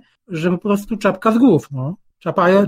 Ja bym tutaj poszedł dalej troszeczkę, ponieważ jak wszyscy wiedzą, no to część z tych postaci, które tutaj widzimy w prequelu, bo to prequel, prawda, to powraca w pierwszej części Red Dead Redemption. Dokładnie tak więc ja miałem i wydaje mi się teraz, że grając właśnie teraz w Red Dead Redemption 2, poznając historię tego gangu, co się stało zanim się rozpadł, tak, co doprowadziło do tego, że John Marston wystąpił przeciwko swoim byłym kamratom, ja już inaczej bym patrzył na te postacie, tak, na ich motywację, tutaj każdego z nich, nawet ci najpośredniejsi, którzy byli sprowadzeni w pierwszej części do rangi takich typowych, zwykłych rzezimieszków, no tutaj odpowiedni background zyskują, tak, ten Javier chociażby, czy Bill Williamson, prawda, Tak, oni stają się pełnowymiarowymi postaciami, nie? Dziaduś jest pijakiem, jakim był. Tak, wujek. Ale John Marston przykładowo, ja od razu powiem, John Marston sprzed tych kilkunastu lat, czyli którego poznajemy w dwójce, jest postacią zupełnie inną. Zupełnie inną, tak. Jest przede wszystkim niesympatyczny, przynajmniej na początku, tak, ja nie jestem daleko w fabule, wydaje mi się mniej sympatyczny. Tak jak ja ci wspomniałem, jak z Michałem rozmawiałem przed chwileczką, że John Marston to taki erudyta i tak dalej. Owszem, taki jest w pierwszej części gry. W drugiej ja widzę gościa, który opuścił rodzinę, kłóci się z swoją wybranką serca, ma gdzieś swojego dzieciaka. Niedojrzały jest jeszcze. Tak, jest w ogóle takim niechlujem, w ogóle i nasz bohater ma problem z tą postacią. Nie bardzo ze sobą żyją w zgodzie. Nie chcę tutaj spoilerować, ale jest to coś też ciekawa oś fabuły, którą Rockstar świetnie wplótł w cały wątek fabularny dwójeczki, tak więc... Tutaj na przykład na samym początku Dutch van der Linde to główny antagonista z pierwszej części Red Dead Redemption. Tak. No tutaj jest prawie heroiczną postacią, można było powiedzieć. Owszem, tak? To jest człowiek wierny pewnym ideałom, broniącym pewnej postawy, dbającym o wszystkich członków swojego gangu, a ci członkowie gangu to każda jedna postać, to jest tak świetnie zbudowana, tak dobre charaktery, tak dobrze napisane, że naprawdę, tak jak powiedział Karnaś, czapki z głów, czegoś takiego nie widziałem. Życzyłbym sobie w grach RPG takie tak rozbudowane postacie. Dokładnie. A propos Dutcha van der Linde, w jedynce rzeczywiście, w jedynce pamiętam, postać ta była też osią tej postaci było to, że mamy koniec Dzikiego Zachodu, to już jest taki ostatni bandyta na tym pograniczu i on po prostu, on w jedynce, ja tu zaspoileruję, bo już nikt już nie gra w jedynkę, on w jedynce po prostu idzie na rzeź, prawda? Znaczy, on przekracza granicę już, morduje niewinnych po prostu. On nie chce żyć w takim świecie, który już, w którym cywilizacja nadchodzi już na ten zachód, kiedy już nie ma tej prerii, nie ma tego wszystkiego. I powiem tak, wtedy w jedynce, kiedy ja to widziałem, sobie pomyślałem tak, to jest western przez duże W. I mimo, że ta postać była straszna, paskudna i tak dalej, to te motywacje, które on tam miał, one gdzieś tak się przewijały, gdzieś tak widać je było, natomiast to był szaleniec już wtedy, tak, wiesz, to był szaleniec. Tak, tutaj zwróć uwagę na jedną bardzo ważną rzecz, którą ja pamiętam, bo niedawno grałem właśnie w jedynkę, to, o czym wspomniałeś na samym początku, kobieta, którą ratuje gang Dacha, tak, na samym początku Red Dead Redemption 2, ratuje i przyjmuje do gangu i tak dalej i oszczędza. Honorowo się zachował. Honorowo, a w drugiej części, nie wiem czy pamiętasz tę scenę z napadu na bank, kiedy on morduje tą niewinną kasjerkę, po prostu strzela jej w głowę, chociaż nie musi, nie? I to jest zupełnie inna postać i tutaj właśnie w Red Dead Redemption obserwujemy tę drogę właśnie przemiany tego Dacha van der Linde z takiego powiedzmy jeszcze honorowego, żyjącego ideałami bandyty w takiego typowego gangstera, który stracił już praktycznie nie ma nic do stracenia i tylko idzie na rzeź, tak jak mówisz, nie? Znaczy widzisz, van der Linde służy Rockstarowi jako postać, dzięki której to, co powiedziałem kilkadziesiąt minut temu, że mamy koniec tego dzikiego zachodu, tego mitu, tego wszystkiego, nadchodzi ta cywilizacja i po prostu człowiek, który jest już niepotrzebny, zdesperowany, no i powiem tak, to trzeba zagrać, żeby to zobaczyć, uwierzyć. Ciekawi mnie fabularnie jedno jeszcze, wiesz, od strony fabularnej ciekawi mnie jedno, jak uzasadnią to, że w drugiej części, w pierwszej części, ale sequelu do Red Dead Redemption 2 nie mówi się w ogóle, ani słowem się nie wspomina o Arturze Morganie. To jest dla mnie ciekawe. Jak oni to wytłumaczą? Bo tam ani słówko nie pada o tej postaci. A to jest bardzo ważne z perspektywy drugiej części, to jest jedna z najważniejszych postaci w tym gangu. To jest interesujące moim zdaniem. Jeszcze do kilku mechanik jeszcze szybko tutaj przejdę, bo jest w tej grze mechanika polowania na zwierzęta, która tak Karnasia troszeczkę mierdzi. Ja nie spotkałem się, nie grałem w gry stricte poświęcone właśnie symulacji polowania, ale w grach, które nigdy nie lubię takich gier. Survivalowe jak Far Cry czy jakieś takie inne, które mają te elementy w sobie, ja nigdy nie natrafiłem na tak dobrze dopracowaną mechanikę polowania. To jest mistrzostwo świata. Tutaj tu się zgadzam, tak. I wytropić to zwierzę trzeba i odpowiednio zajść, tak? Nie uważać, żeby na gałązki nie nadepnąć nawet, bo tak już parę razy spuszyłem sobie zwierzaka, tak? No naprawdę. Można gwizdnąć, żeby podniósł łeb do góry, żeby był, ale i od tego zależy, jaka będzie skóra po oskurowaniu, jakiej jakości. No wszystko ma wpływ. Jaką bronią do tej strzelasz do tego zwierzaka i tak dalej, i tak dalej. A taka ciekawostka, słuchajcie, wiecie, że syn głównego bohatera pierwszej części prawdopodobnie został pisarzem? O. Bo do znalezienia bandytą został chyba. Nie, jest do znalezienia w GTA 5 jego książka. O proszę. W sensie zbieżność nazwisk. Artur Morgan też pisze dziennik. W każdym razie ja przez pewien moment na samym początku gry w ogóle myślałem, że nie wiem, może to jeszcze wyjdzie, ale taki jakiś dziwny stosunek ma właśnie Artur Morgan do Johna Marstona i przez moment myślałem, że Jack może nie być dzieckiem wcale Johna Marstona, tylko właśnie Artura Morgana. Swoją drogą. Twist, ale parę rzeczy na to wskazuje. Później warto zwrócić uwagę, może to nie jest prawda, ale warto zwrócić uwagę, jakie interakcje ma Morgan z Abigail i jak podchodzi do Jacka czasami, kiedy z nim można porozmawiać, więc to dość ciekawe by było. Wujek Artur, tak? Sobie umoczył. Słuchajcie, ja mam jeszcze jedno pytanie, ostatnie już. Czy korzystacie z tej aplikacji pomocniczej na Androida albo na iOS-a i czy ona jest, jeśli tak, to czy ona się przydaje i jest dobrze zrobiona? Powiem tak, nawet nie odpaliłem tego. Próbowałem, ale okazało się, że w sklepie Google mój Huawei Mediapad jest niekompatybilny. Szkoda trochę. Chciałem powiedzieć, że Android cię pokonał po raz kolejny. Pokonał mnie. Ale to jest generalnie zarzut. Widziałem też na dużej ilości urządzeń ta aplikacja nie chce dobrze chodzić albo nie chodzi wcale. Znaczy, z tego co słyszałem, to jest metoda, żeby zainstalować, nawet jeśli teoretycznie na twoim telefonie się nie da. No tak, mam się bawić w różne sztuczki. Nie, ja tylko tak mówię, dla naszych słuchaczy, nie, żeby się nie... Ale tu chodzi o interfejs. No, na przykład dodajmy też ważną rzecz. interfejs można całkowicie sobie wyłączyć. Nie tak jak w grze Ubisoft. Aplikacji. Tak, i masz w aplikacji albo też na ekranie po prostu po naciśnięciu jednego przycisku na chwilę się pojawia, prawda? Czyli ta imersja jest dosyć głęboka, bo masz te piękne widoki, i nie przeszkadza ten interfejs, czy mapa, czy kompas na ekranie, więc do wyboru, do koloru. Można kustomizować, można jak ci się żywnie podoba, więc nawet jak nie używasz tej aplikacji, to możesz sobie zrobić tak, że nie ma interfejsu na ekranie, jest pełna imersja świata. To straszne. Wspaniałe.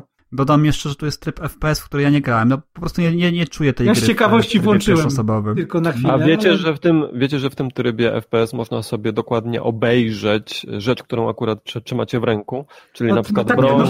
W każdym trybie może. W każdym trybie można tak zrobić. No ale wtedy widzisz to bliżej. Jest to trochę większe, bo widziałem porównanie, jak to się ogląda w trybie. No i fajnie.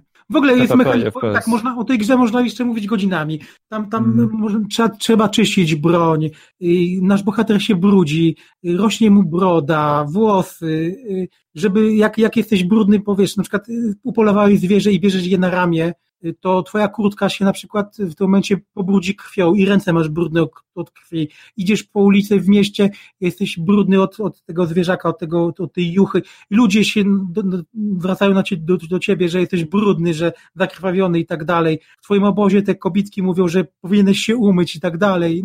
No, tego jest tak dużo, człowiek jest oszołomiony tym wszystkim, co Rockstar zrobił, więc jestem no i fabularnie super jest, naprawdę. Tak. Bardzo, bardzo filmowo, bardzo tak, no, naprawdę wciąga to, nie? Jeżeli chodzi o fabułę, więc tutaj też duże brawa, nie? No i dziki zachód. Fajne jest to, że tam nie ma w zasadzie levelowania bohatera, w związku z tym zadania robisz tylko wtedy, kiedy cię interesują, a nie dlatego, żeby zbierać punkty doświadczenia, nie? No to też tak. Jedna rzecz, w której jestem bardzo rozczarowany. Ja to zacząłem doceniać po Zeldzie, bo ja lubię w grach takich robić wszystko, bo wtedy mój bohater jest najsilniejszy. No, ale to czasami wiąże się z tym, że robisz naprawdę debilne jakieś te zadania dodatkowe. No, a w Zeldzie w ogóle nie było tego problemu, bo tam leveluje się w zupełnie inny sposób poprzez kapliczki. Więc jak jakieś zadanie nie zainteresowało mnie fabularnie, to po prostu to olewałem. A jak miało jakieś ciekawe właśnie fabularne wprowadzenie, no to wtedy to robiłem i to mi się bardzo spodobało. Znaczy, tu też bohaterowi wzrasta zdrowie, wytrzymałość, tak, Deadeye, ale to samo z siebie się robi, tak? Wykonujesz zadania, jeździsz konno, chodzisz, strzelasz, to samo raz na jakiś czas ten taki poziom, punkcik dodatkowy doskoczy do tego, tak? Tak, musisz rozbudować ten obóz swój, tam też dzięki temu masz jakieś perki. No, powiem tak, jest tego tak wiele, tak dużo, jest to gra tak mocno rozbudowana, takich drobnych detali po takie duże rzeczy, że ja mam pewną obawę co do tej gry. Czy ją skończysz? Nie, nawet nie o to chodzi. Mam do każdej gry, tak? Mam taką samą obawę, jaką miałem przy okazji Wiedźmina III i która się spełniła. To znaczy, ja nie wiem, czy już o tym nie wspominałem kiedyś. Kiedy grałem w Wiedźmina trójkę i skończyłem ją oczywiście, to nie jest takie... Przed premierą trójki była oczywiście gra, w którą też się zagrywałem długo, czyli Dragon Age Origins, prawda? I mimo różnych wad tej gry, ta gra mi się podobała, grałem w nią, ale nie skończyłem tej gry do premiery Wiedźmina III. I co zrobiłem? Przerwałem granie w Dragon Age'a i zacząłem grać w Wiedźmina. Grałem w tego Wiedźmina, grałem. W pewnym momencie stwierdziłem, że trzeba wrócić do Dragon Age'a. Włączyłem tego Dragon Age'a i aż po prostu jęknąłem, jak ta gra jest, mój Boże, jak to jest złe, jak to jest źle zrobione, jak te rozwiązania w tej grze są tak stare jakieś na tle Wiedźmina III, że po prostu ja ledwo ukończyłem Dragon Age'a. Przeszedłem całość, ale trochę z przymusu. I ja mam taką obawę co do Red Dead Redemption 2. Po tej grze, jak zobaczę jakąś kolejną grę w otwartym świecie, to po prostu stwierdzę, nie, to już nie jest to samo. I ja się boję, że tak jak teraz gram w Assassina, o którym powiemy za chwilę, że jak wrócę do tej gry po dłuższym obcowaniu z Red Dead Redemption 2, ja wezmę tą grę, pojadę do Ubisoftu i powiem im, spadajcie na drzewo, bo wasza gra jest do dupy. A oni ci powiedzą, voulez-vous avec moi ce soir. Być może. My ne parlez pas polski. Rozumiecie, o co mi chodzi? Chodzi mi o to, że Rockstar jest tak, jako producent gier, jako deweloper, jest tak wyżej niż cała reszta, że to aż boli po prostu. No, ja wiem, że to jak teraz brzmi jakiś zwariowany fanboy albo jakiś psychol, ale taka jest prawda. Nikt nie robi takich gier, nikt nie zrobił w tym roku takiej gry jak Red Dead Redemption. To jest gra praktycznie kompletna. Owszem, są wady, są jakieś problemy, ale biorąc pod uwagę to, co ja widziałem w ostatnich 12 miesiącach i to, co ja widzę w ostatnich kilku dniach grając w Red Dead Redemption, to ja nie wiem, ja zaraz padnę plackiem tutaj i zacznę się modlić do Red Deadera, po prostu. Wiesz co, ja proponuję wrócić może do tego, jak już skończycie, bo jestem ciekawy. Ja tylko jeszcze na koniec jedną wadę chciałbym wymienić, która mnie rozczarowała. Rzecz. Ilość tych minigier, tak, które były w pierwszej części, które ja tak bardzo lubiłem, tam był poker i rzucanie podkowami, i siłowanie się na rękę, ten jak to się mówi, finger fillets, tak, te palce, tak. Nożeń palce. To jest w dwójce akurat, tak. To wszystko jest, natomiast myślałem, że tego będzie trochę więcej, bo mamy tak, w dwójce mamy tylko tak, poker, blackjacka, domino, te palce i nóż i to wszystko. A domino mi się nie podoba. I to w zasadzie wszystko jest. Ja myślałem, że tu będzie jakaś roletka w tym Nowym Orleanie, w tym odpowiedniku Nowego Orleanu, bo tam te kasyna są takie... w kości, tak. Myślałem, że kości nie ma, a ja tu patrzę i po tych właśnie, które wymieniłem grach, odblokowało mi się osiągnięcie, że zagrałem we wszystkie minigry. No to trochę rozczarowanie mimo wszystko. No kości powinny być, na przykład na szlaku sobie pograć. No kości były moją ulubioną grą zaraz po pokerze, tak? Bardzo dużo czasu spędziłem w jedynce, grając w kości kłamców, więc trochę zaskoczenie mimo wszystko. Już rozmawiamy od ponad godziny prawie o grze i skupiliśmy się na mechanice, bo i troszkę o fabule powiedzieliśmy, ale jest jeszcze jedna kwestia, o której chciałem wspomnieć krótko. Tak, jeszcze jedna. I odnośnie fabuły, krótko będzie. Oczywiście są zarzuty w internecie, że jest to oczywiście social justice warrior i tak dalej. Są murzyni i kobiety, prawda? Znacie tą śpiewkę, prawda? Ja nie słyszałem narzekań. Ja też nie. Chodzi o ja słyszałem, może w innym bąbelku jesteś niż ja. W każdym razie czytam różne rzeczy, ale od razu chcę powiedzieć, że w tej grze jest to zrobione bardzo dobrze. Owszem, są kobiety, jest nawet murzyn w naszej drużynie. Ale co, jak się ciebie słucha teraz, to tak, no są kobiety, jest murzyn. Tak. Dokładnie tak. Ale nie, chodzi mi o to, że... Jakbyś miał pretensje, że istnieje coś innego poza płcią męską, białą. Nie, no właśnie chcę powiedzieć właśnie, że słuchaj, grał, wiesz, męskim konwoju, no są kobiety, no idzie to jakoś przeżyć, są te kobiety. Nie rozumiecie, nie dajcie mi dokończyć. Stracę, tak? Chcę powiedzieć, że jest to bardzo dobrze zrobione. Bo na przykład mamy kobiety. I murzyni.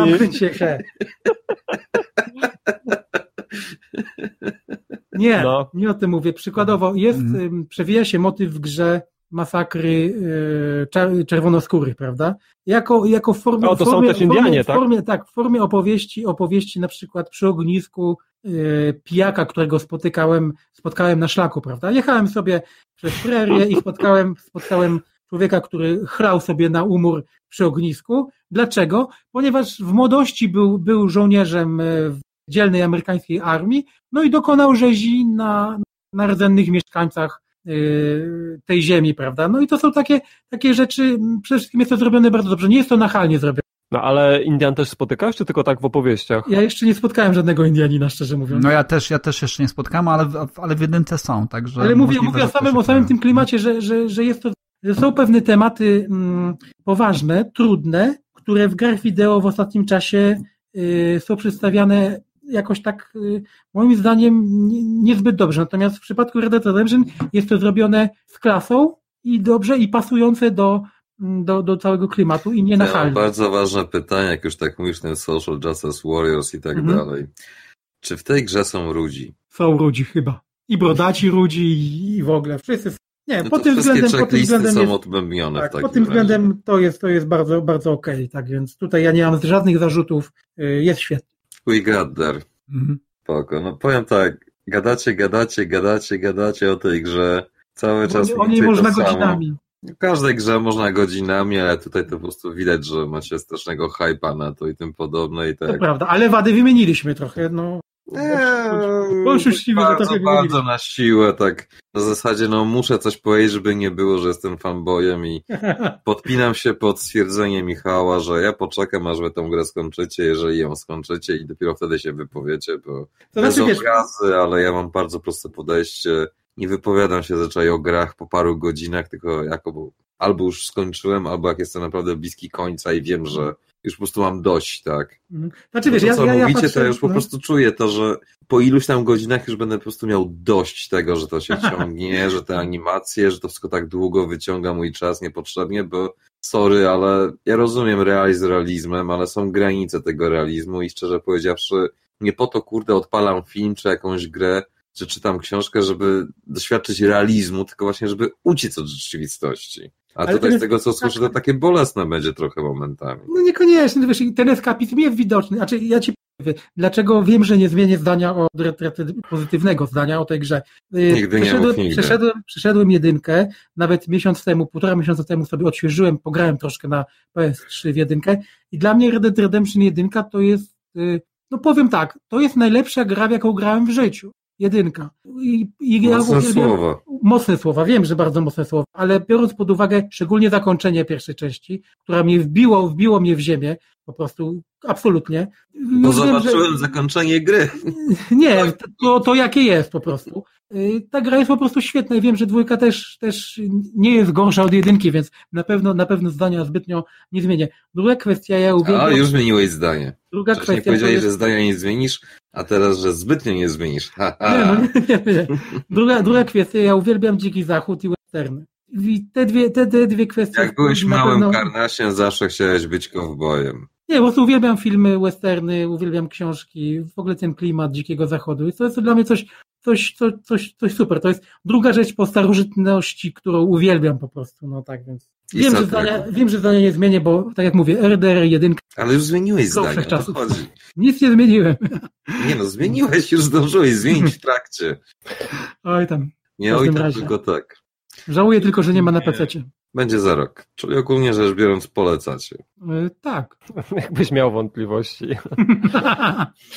Po tych po prostu z tego, co gadali, to w zasadzie nie było nic takiego, że o mój Boże, Mesjasz i tak dalej, tylko no dobrze technicznie zrobiona gra od Rockstara, czyli praktycznie od firmy, która w kółko robi mniej więcej to samo, bo GTA, Red Dead i tak dalej, no to sorry. Poza jakimiś tam odskoczniami w postaci bully i kilku innych dziwadeł, to oni w kółku robią tą samą grę, więc no trochę nie zdziwienie, że zrobili jeszcze raz dobrze grę, tak? Oni odkryli pewną formułę łączenia filmowych rzeczy, które sprawdzają się na wielkim ekranie w kinie i oni to przenieśli do gier wideo i to jest jedna z niewielu firm, która potrafi to zrobić. Więc oni mają tą formułę na robienie z wielkiej litery gry, i oni ją robią od wielu, wielu lat i ja do tego nie mam pretensji. No. Jeżeli kiedykolwiek zrobią z Lemmingami to, co teraz mówisz, to ci przyznam rację. Red Dead Lemming? Nie wiem, może być Lemmings, Grand Theft, kurde, nie wiem, Escape, whatever, jak zwał. Tak, więc ode mnie 10 na 10, no. 11. 50, kurde.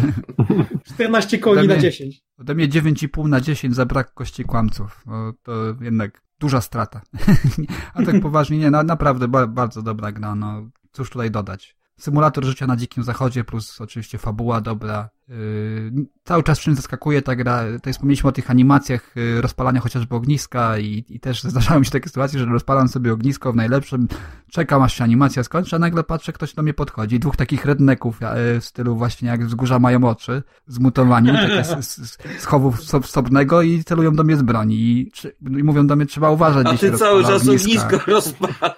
Nie, on tam... Nie, gorzej, słuchaj, przerwali mu animację rozpalania, będzie musiał od początku zaczynać. Ale mówię, że to nie do końca jest tak, że to jest takie monotonne, tak? Zawsze jest takie zaskoczenie, tak samo jak te takie losowe wydarzenia, jeszcze do tej pory nie natrafiłem na 2 takie same, żeby były. Zawsze coś się nowego dzieje, zawsze jest jakaś inna scenka, inny kontekst, inny wymiar czegoś, także super sprawa, polecam wszystkim. Poza tym na końcu jedno, co zamknie wszystko w ładną klamrę. Obiecujesz?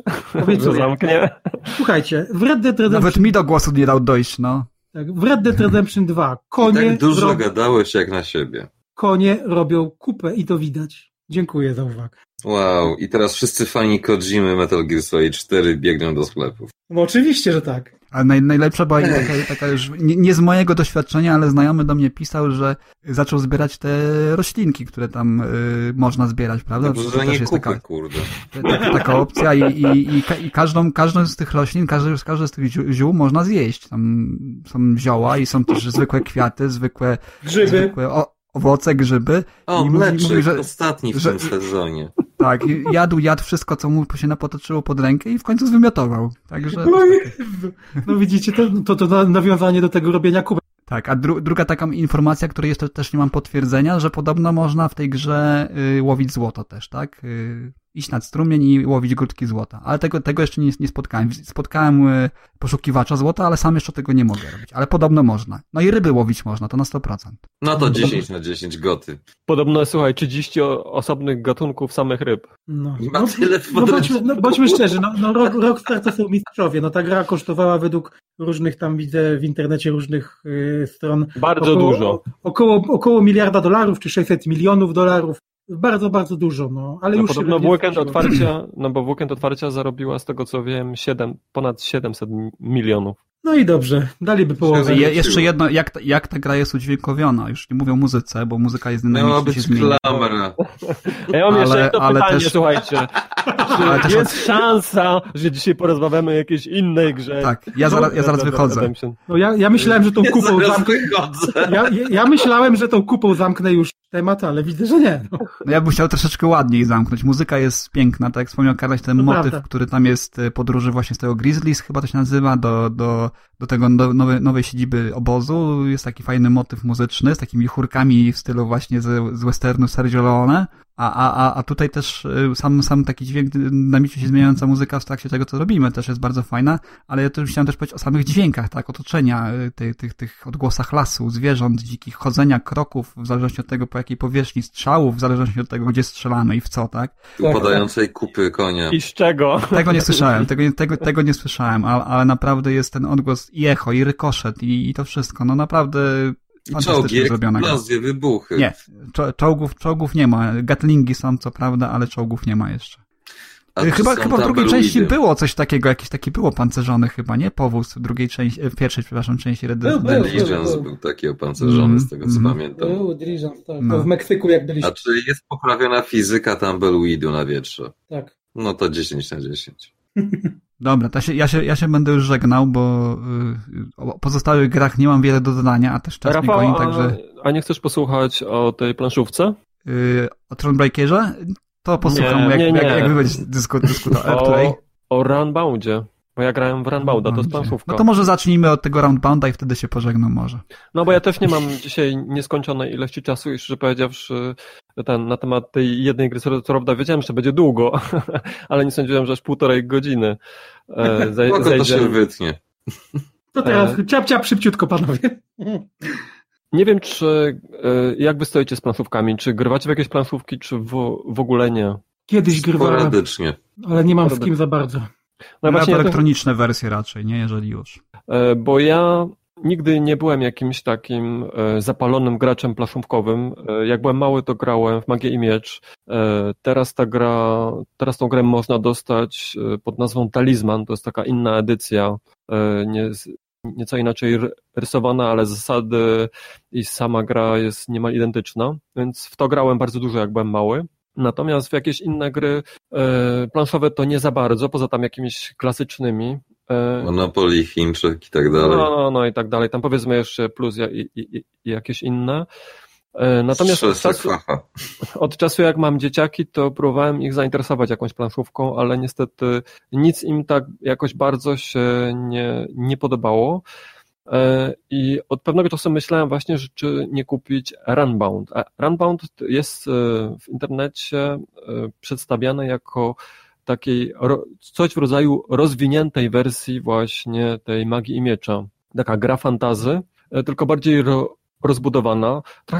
Trochę się martwiłem, ponieważ jest to gra od 14 roku życia, a ja mam dzieci mniejsze, więc nie wiedziałem, czy to jest kwestia trudności zasad, czy te zasady nie będą zbyt skomplikowane i czy po prostu będzie im się chciało grać, bo ja też za bardzo nie mam z kim grać. Ale ta gra za mną chodziła już od dłuższego czasu, a niedawno trafiła się świetna okazja, bo sama gra w ogóle, podstawka, bo to jest podstawka i oprócz tego jeszcze można dokupić osobno 5 różnych dodatków.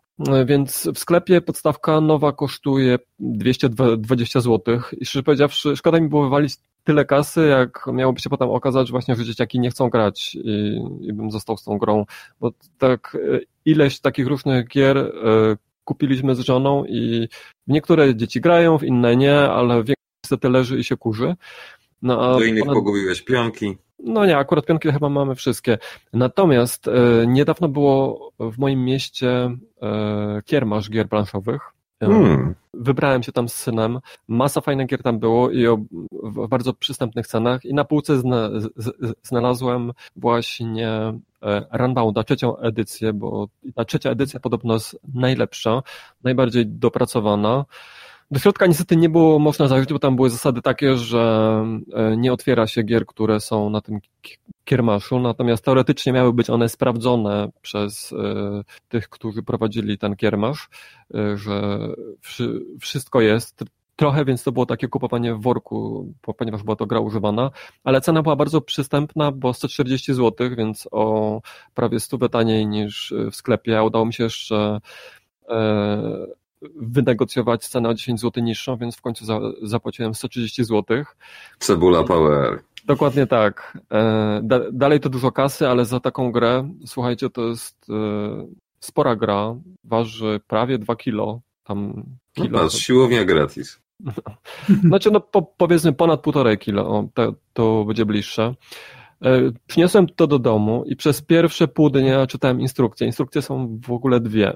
Jak grać i jak grać, żeby wygrać.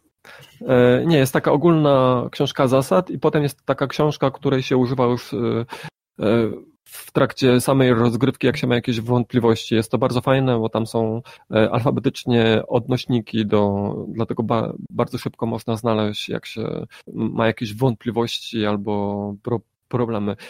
Zasad jest dużo dosyć i gra jest dosyć skomplikowana, ale jak już się te zasady opanuje, jak już się zacznie grać, to moje takie wrażenie było, że widać, że jest to 3. edycja, bo masę rzeczy tam jest bardzo dopracowanych. Natomiast sama gra polega na tym, że mamy taką baśniową krainę Terinot i w tej grze są dwa scenariusze. W jednym scenariuszu przeciwnikiem jest smok, Margat, z tego co pamiętam, a w drugim scenariuszu jest władca nieumarłych. Nie pamiętam już, jak on się nazywał jakoś na V chyba. Jeszcze tego drugiego scenariusza nie ograliśmy. Na razie graliśmy tylko ten pierwszy scenariusz, czyli walczyliśmy z władcą smoków. No proszę. Ale tak z ciekawości, bo to jest planszówka i tak dalej, to ile czasu tak pi razy drzwi zajmuje rozłożenie tego w cudzysłowie? Niedużo, bo tam jest tak, że trzeba rozłożyć samą planszę, poustawiać takie żetony na tej planszy, porozkładać karty, bo tam trzeba je podzielić. To jest dosyć fajnie zrobione, ponieważ są 3 rodzaje kart przygód, a oprócz tego są osobne karty przygód na każdy scenariusz. Tak jak mówiłem, tam jest 5 dodatków, które można dokupić i razem z tymi dodatkami dochodzą też nowe scenariusze i nowe przygody. Natomiast w samej podstawce mamy jakby 2 osobne scenariusze i są nie tylko karty fabularne, ale same te karty przygodowe też są osobne na każdy scenariusz. Z tym, że nie wszystkie, ale tak powiedzmy 1/3 kart jest dokładanych jakby z każdego scenariusza.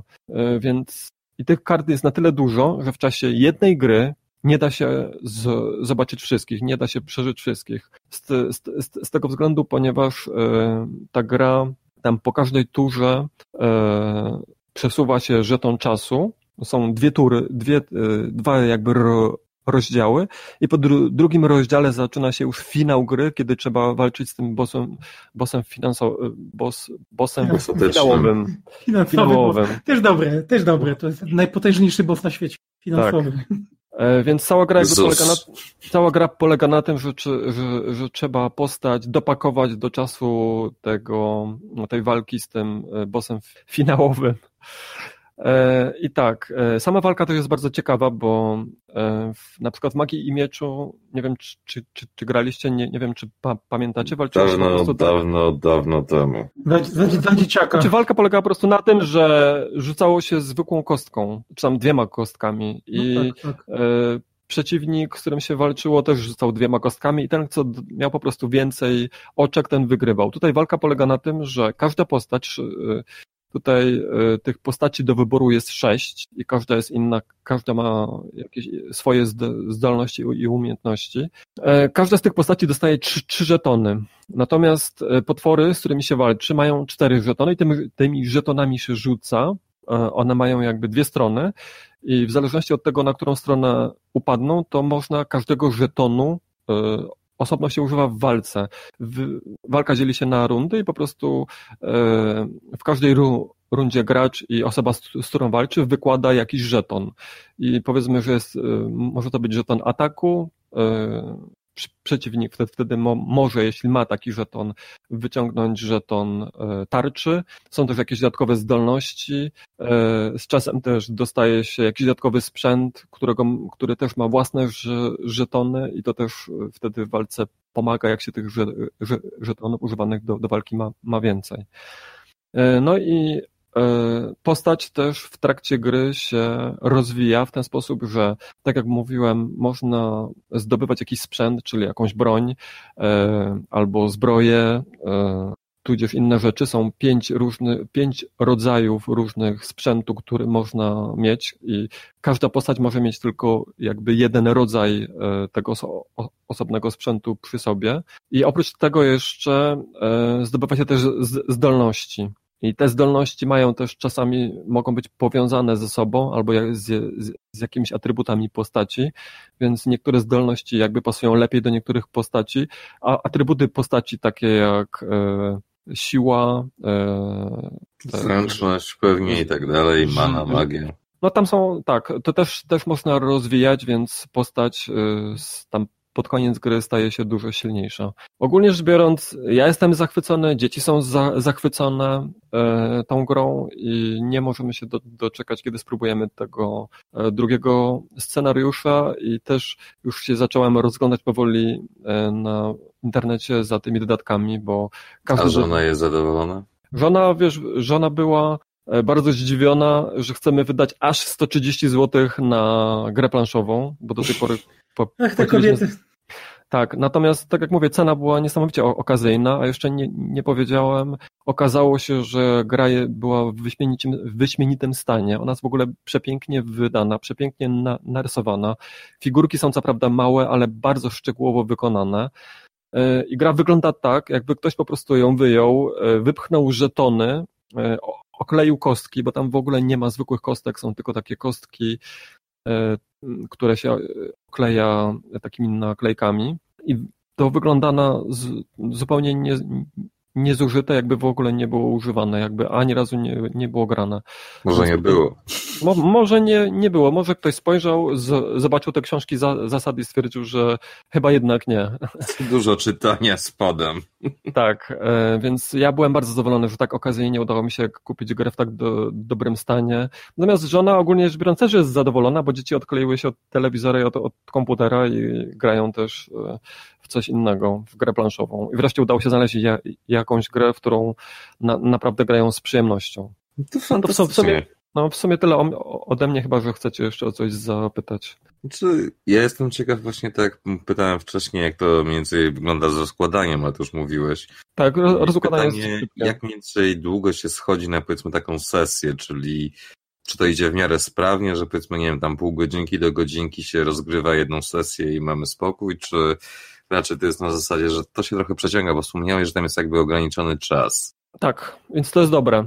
Natomiast my jeszcze gramy na takim trybie easy, bo teoretycznie powinniśmy przesuwać żeton czasu, tam jest chyba 10 tych rozdziałów, znaczy 10 takich tur czasowych, czyli na każdy rozdział masz jakby 10 tur, więc teoretycznie powinno się po każdej jednej rundzie, czyli po tym jak każdy gracz zagra swoją turę, to powinno się ten żeton przesunąć, a my ostatnio przesuwaliśmy po trzeciej, więc gra trwała dłużej. Natomiast czytałem na internecie, że jak się przesuwa po każdej jednym zagraniu przez każdego gracza swojej tury, no to wtedy to wypada mniej więcej pół godziny, 45 minut na gracza. Czyli jak jest 2 graczy, to ci na jeden scenariusz zajmie tak około godziny, półtorej. Czyli praktycznie już biorąc, zamiast oglądać jakiś głupi serial czy coś takiego, to lepiej sobie takie coś odpalić. Tak. Natomiast z minusów jeszcze, to też czytałem, nam to jakoś bardzo nie przeszkadza, ale faktycznie to tak jest, że tutaj w zasadzie każdy gracz gra sobie. Można, są karty wyzwań, dzięki którym można innemu graczowi można rzucić w wyzwanie i z nim walczyć, ale kooperacji praktycznie rzecz biorąc nie ma. Chociaż oczywiście można się wymieniać w dowolny sposób sprzętem. My to z dziećmi robimy tak, że jak postacie są na tym samym heksie, bo tam są na planszy heksy. Plansza jest w ogóle bardzo ładnie narysowana, te heksy są ledwo zarysowane, więc tak naprawdę mamy przed oczami jakby mapę takiej krainy fantasy, bardzo ładnie to wygląda. Więc jak 2 postacie są na jednym heksie, no to wtedy sprzedajemy sobie albo kupujemy od siebie jakieś rzeczy, które mamy, a które innemu graczowi powiedzmy mogłoby się bardziej przydać, ale to jest jedyna praktycznie rzecz biorąc forma jakby współpracy, jaka w tej grze istnieje, ale czytałem, że podobno jeden z dodatków rozbudowuje kooperację, że można walczyć z jakimiś przeciwnikami razem w dwójkę albo pewne rzeczy robić razem w dwójkę, a nie tylko pojedynczo. To fajne. No. A ty, Karen, chcesz coś zapytać? Czy tak już? Nie, bo ja muszę na konika wracać. Nie, znaczy co do planszówek, to już na wstępie, jak Michał zajawiał, że będzie o tym. No ja niestety nie mam z kim grać w planszówki. Kiedyś się grało. Tak samo w gry fabularne, papierowe RPG. Też bardzo żałuję, że nie bardzo mam z kim grać. Tak więc słucham z zazdrością troszkę, że tak sobie giercujecie w to. No to jest gra, wiesz, na pewno nie dla jakiegoś wyjadacza planszówkowego, bo dla niego myślę ta gra będzie za prosta. To jest taka gra właśnie stopień, albo powiedzmy nawet 2 stopnie wyżej, jeśli chodzi o magia i miecz, czy talizman. W sensie rozgrywka nie jest taka losowa, jest ciekawsza, bardziej przypomina, szczerze powiedziawszy, właśnie grę taką RPG, gdzie tam postać praktycznie rzecz biorąc rozwijasz o jakiś sprzęt, czy nowe umiejętności i pod koniec gry czy postać jest taka wypakowana bardziej, nie? Więc jest to bardzo miłe uczucie i bardzo fajnie się gra. Natomiast nie jest to taka gra z jakimiś niesamowicie rozbudowanymi czy skomplikowanymi zasadami. Tak się może wydawać, jak się zaczyna czytać tą instrukcję. Natomiast po przeczytaniu instrukcji i po pierwszej grze, to nagle wiesz, wszystko jest bardzo logicznie uzasadnione i faktycznie widać, że to jest 3. edycja, czyli wszystko zostało już jakby sprawdzone kilka razy, przemyślane, pewnie z ilu rzeczy się wycofali i wymyślili na nowo. Słyszałem, że na przykład w 2. edycji walka była bardzo toporna i długo trwała. Tutaj ta walka jakby nie zajmuje dużo czasu. I jedyny minus też taki, który może mi przyjść do głowy, to taki, że jak na przykład jest 4 graczy, albo więcej, to wtedy może się długo czekać na swoją kolejkę, ale my gramy w trójkę i jakby nie za bardzo mamy takie momenty, żebyśmy się nudzili, tym bardziej, że często się zdarzają jakieś walki z przeciwnikiem, wtedy ja gram swoją postacią, któreś z dzieci gra za przeciwnika, czyli wiesz, nie ma takich momentów za bardzo, kiedy by się nudzić. No to w sumie tyle na temat Runbounda. 3. edycji. Tak, bardzo polecam. No nie jest to może Red Dead Redemption, ale... Na pewno nie. Dobrze, ja będę już naprawdę żegnał, także dzięki za nagranie. Grajcie w Red Dead Redemption, no i... Jak tylko wyjdzie na PC, to kupuję na premierę już. A wiecie, tak właśnie sobie w planszówkę zagrałbym. Tą grę akurat kupię na promocji. Jest kilka takich gier... na premierę chciałem powiedzieć. Jest kilka takich gier, o których prawie na pewno wiem, że kupię na premierę. Jest w tych grach Cyberpunk, jest właśnie ostatnia gra... Cyberpunka to ci wnuki kupią. Niewykluczone, że tak, ale myślę, że w końcu wyjdzie. Jest też Sekiro Dicewise od mojego ulubionego studia, czyli From Software, no i właśnie Red Dead Redemption, jak wyjdzie też kocham westerny, tak jak wy. Bardzo mi się podobało GTA 5, więc myślę, że to też mogę w ciemno kupić. Tym bardziej, że wiesz, gra ma wcześniej premierę, więc spokojnie można się przyjrzeć, porozmawiać z ludźmi, którzy grają. No i poczekać, aż konsolowcy zrobią beta testy darmowe, więc wszystkie błędy, które wyjdą czy coś, to będą spatchowane do wersji PC-towej. Dokładnie tak samo jak właśnie było z GTA 5. No, to mi chodziło właśnie. No dobra, to teraz pytanie, dobra, ja zmykam, do zobaczenia, hej. No, to cześć. Cześć. To był Randall, który odjechał na swym rumaku w stronę zachodzącego słońca. Tak.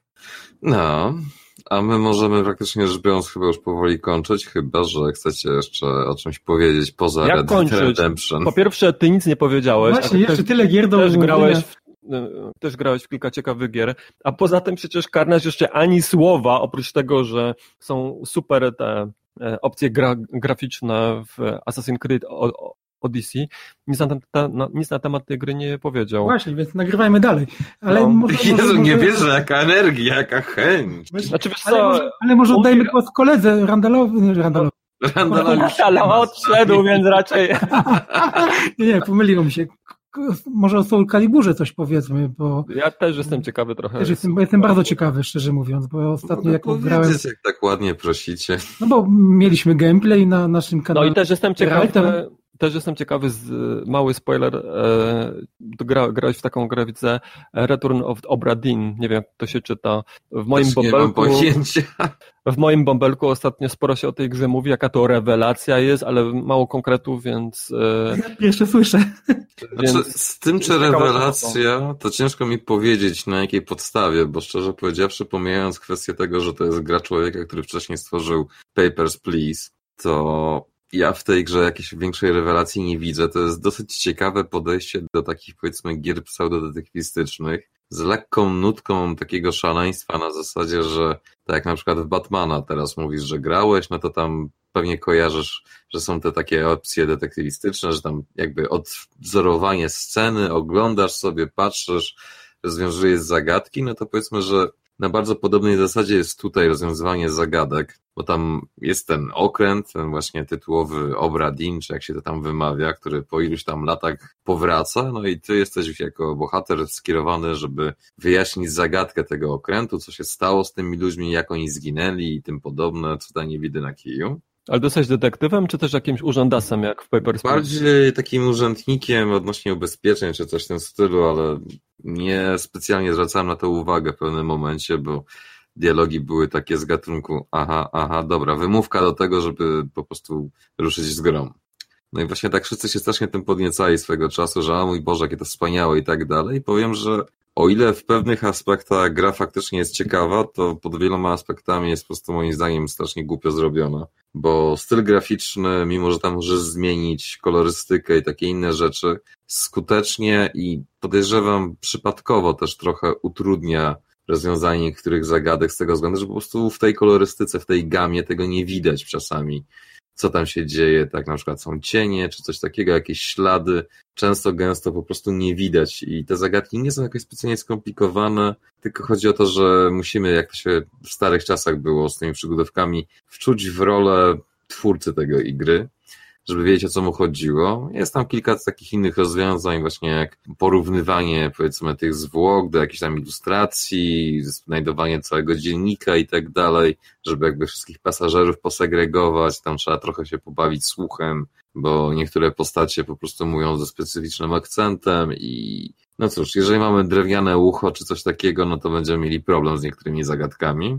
Szczególnie, że niektóre akcenty są do siebie bardzo podobne, więc jeżeli ktoś nie ma z tym doświadczenia, to może mieć trochę utrudnione zadanie, ale nie aż tak bardzo. Powiedz mi, to jest, nie wiem, taka przygodówka, gdzie postać chodzi od punktu do punktu i coś tam robi, czy też siedzi w miejscu, jak to było w Papers, Please i... Nie, tutaj chodzi.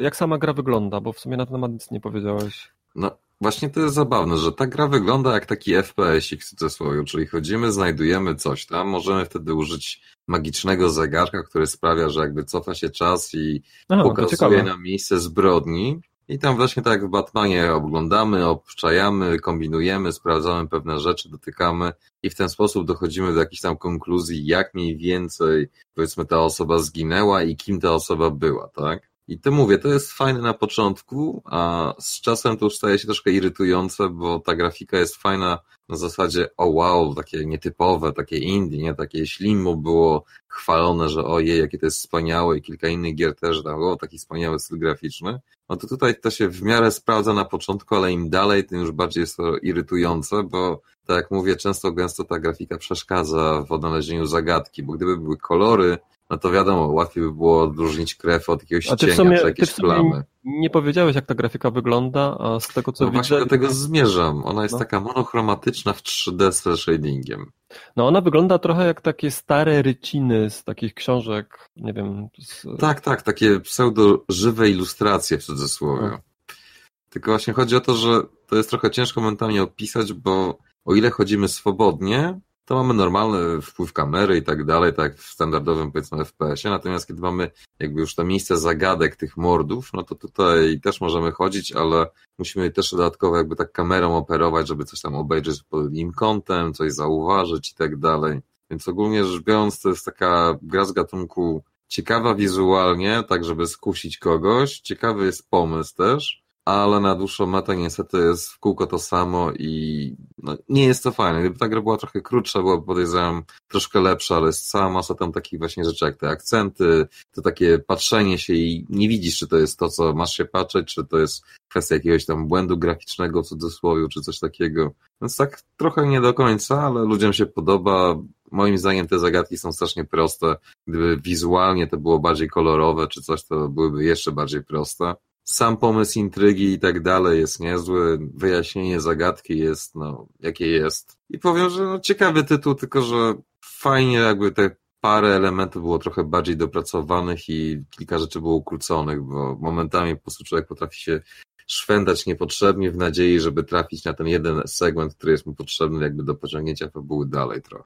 Czyli brakuje jakby czegoś takiego, co by cię popchnęło jakby w właściwym kierunku, tak? Trochę tak, plus też brakuje w pewnym momencie takiej jakby motywacji, bo mamy ten taki dzienniczek, gdzie mamy zapiski wszystkie i tym podobne i tak w sumie nic z niego nie wynika na dłuższą metę. Nie ma tam nawet takich opcji, żeby coś sobie zaznaczyć odpowiednio, takie quick noty czy coś w tym stylu, więc wszystko praktycznie trzeba jakby za starych czasów na kartce papieru ręcznie sobie zapisywać, bo ciężko czasami jest nawet po prostu swój postęp śledzić, co się zrobiło, czego się nie zrobiło tak naprawdę. Słuchaj, a ty grałeś w to po polsku czy po angielsku? Po angielsku. Aha. A ja nie wiesz, czy jest wersja po polsku? Nie mam pojęcia. Mało którą grę odpalam w języku polskim. No to Żadną prawie. No nie tak. wiem, czasami sprawdzam i kończy się na sprawdzaniu. Znaczy wiesz, mi chodziło o napisy, nie o tam pełną lokalizację. Nie, no ja wiem, po prostu zakładam, że chodzi ci o to, czy da się w to grać po polsku. W sensie, właśnie. Tam tak czasami te niektóre głupoty No a słuchaj, czy coś. a jeśli chodzi o sam język, to jest na jakimś wysokim poziomie, czy... Szczerze?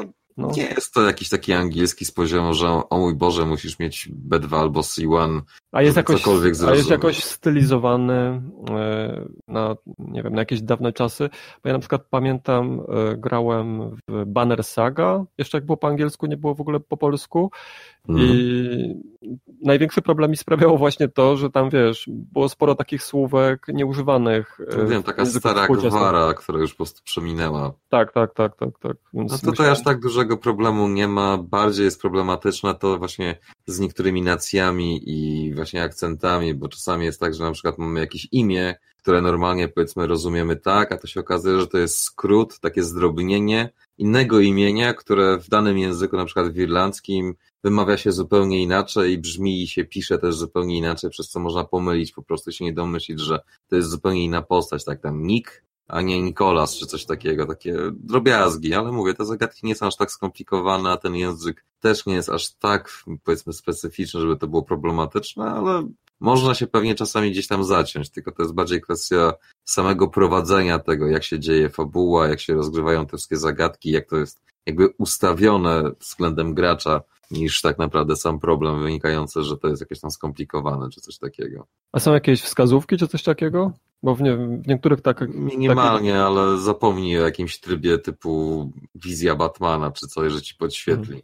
To jest nie, bo wiesz, w niektórych przygodówkach to właśnie są jakieś takie podpowiedzi, albo można włączyć jakieś podpowiedzi, jak się gracz właśnie w jakimś momencie zaciął. A słuchaj, a gra jest mniej więcej na ile?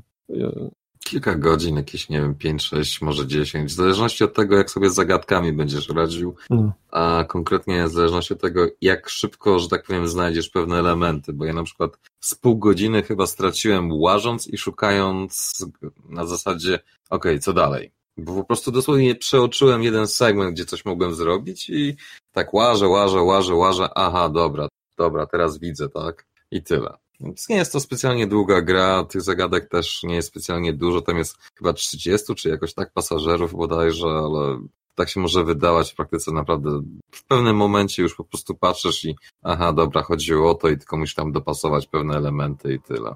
Okej. To było szybkie. To było szybkie.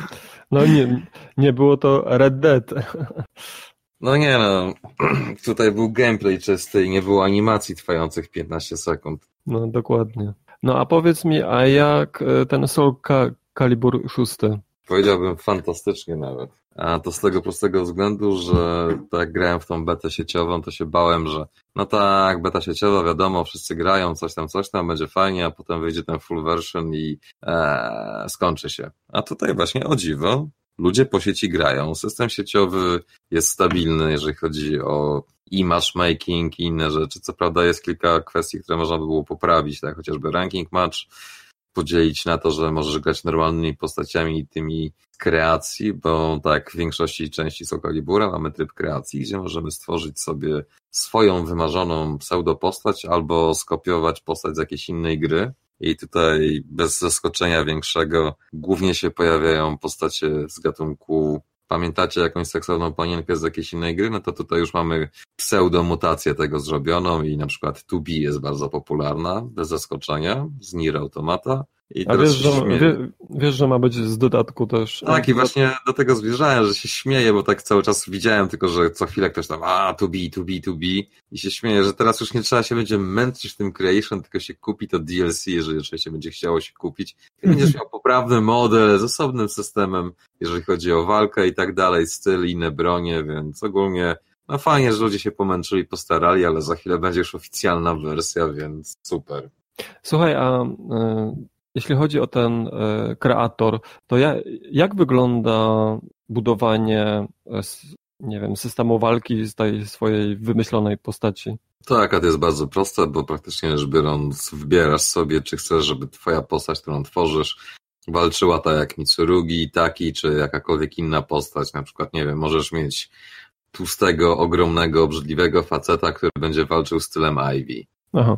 Albo możesz mieć właśnie chudziutką, skąpą, delikatną, drobniutką dziewczynkę, która będzie wielkim toporem niczym Astaroth wymachiwać, więc pod tym względem nie ma wielkiego zaskoczenia. Zaskoczenie za to jest niestety ilość przedmiotów, bo szczerze powiedziawszy jest bardzo biednie. Tam można coś wyrzeźbić z tego, jest dużo tych rzeczy takich, że jak się pokombinuje, to się porobi, ale ogólnie jakby przedmiotów samych w sobie jest bardzo mało i no, trzeba się strasznie dużo bawić z tym, żeby coś z tego wykrzesać. Jeżeli chcemy coś naprawdę fajnego zrobić, to trzeba naprawdę poświęcić kilkanaście do kilkudziesięciu minut i też efekt nie będzie do końca taki fajny, jakby się chciało. Po prostu ja nie lubię kreacji postaci zazwyczaj, bo jest to bez sensu. Ja lubię oglądać, ja widziałem w internecie 10 najstraszniejszych wykreowanych postaci z Soul Calibur 6. To było coś wstrząsającego. Na przykład mężczyzna, postać, która wygląda jak Pikachu, tylko tak połączenie człowieka i Pikachu Pokemona. To było coś strasznego.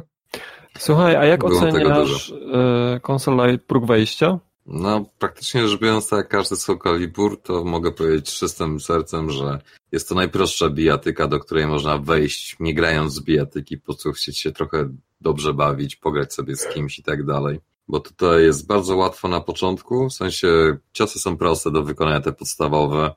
Nie trzeba jakichś tam, nie wiem, wymyślnych kombinacji używać i tak dalej.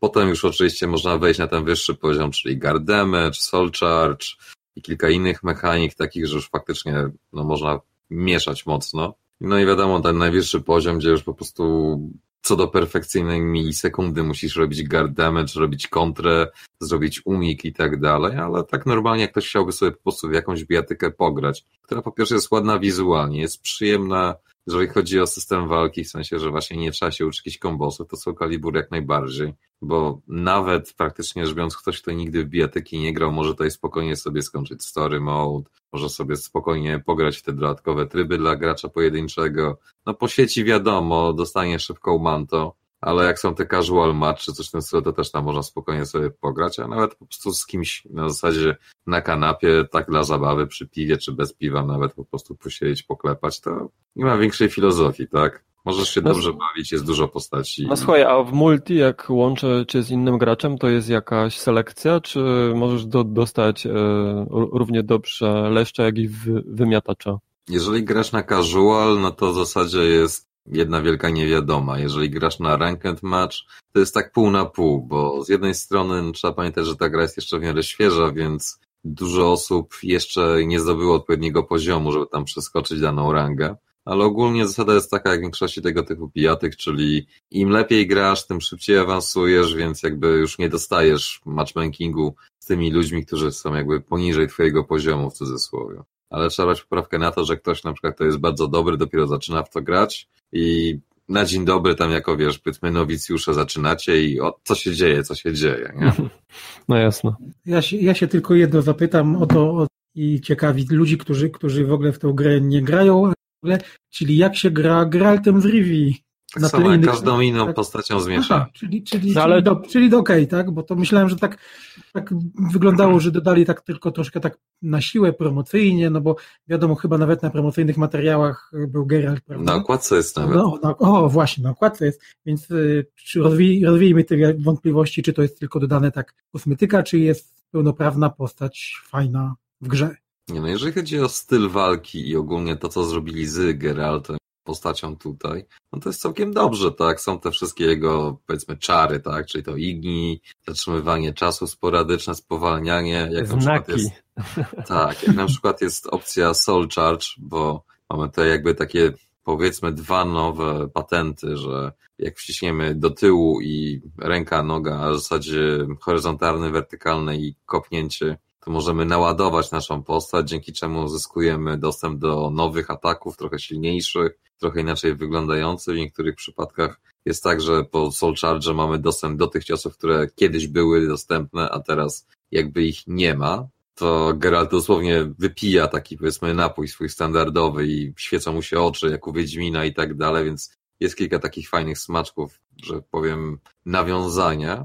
Natomiast sam jego system walki, no to jest trochę overpowered, bo wiadomo, że wszystkie bonusowe postacie zazwyczaj są troszkę silniejsze lub trochę lepsze, ale to nie jest na takiej zasadzie, jak było z Vaderem, Jodą, czy na przykład Ezio, że po prostu szalejesz, bo szalejesz, tak? Tu jednak mimo wszystko trzeba coś nim tam umieć w miarę grać. Natomiast same jego ruchy i tym podobne są, no, całkiem adekwatne do tego, co było w Wiedźminie 3, tylko że tutaj w przeciwieństwie do Wiedźmina 3 wszystko się sprawdza. Jak on macha mieczem, to trafia. Jak coś tam robi, no to faktycznie czujesz tą siłę. No i oczywiście nie ma problemu, że musisz się turlać w kółko cały czas. No to super.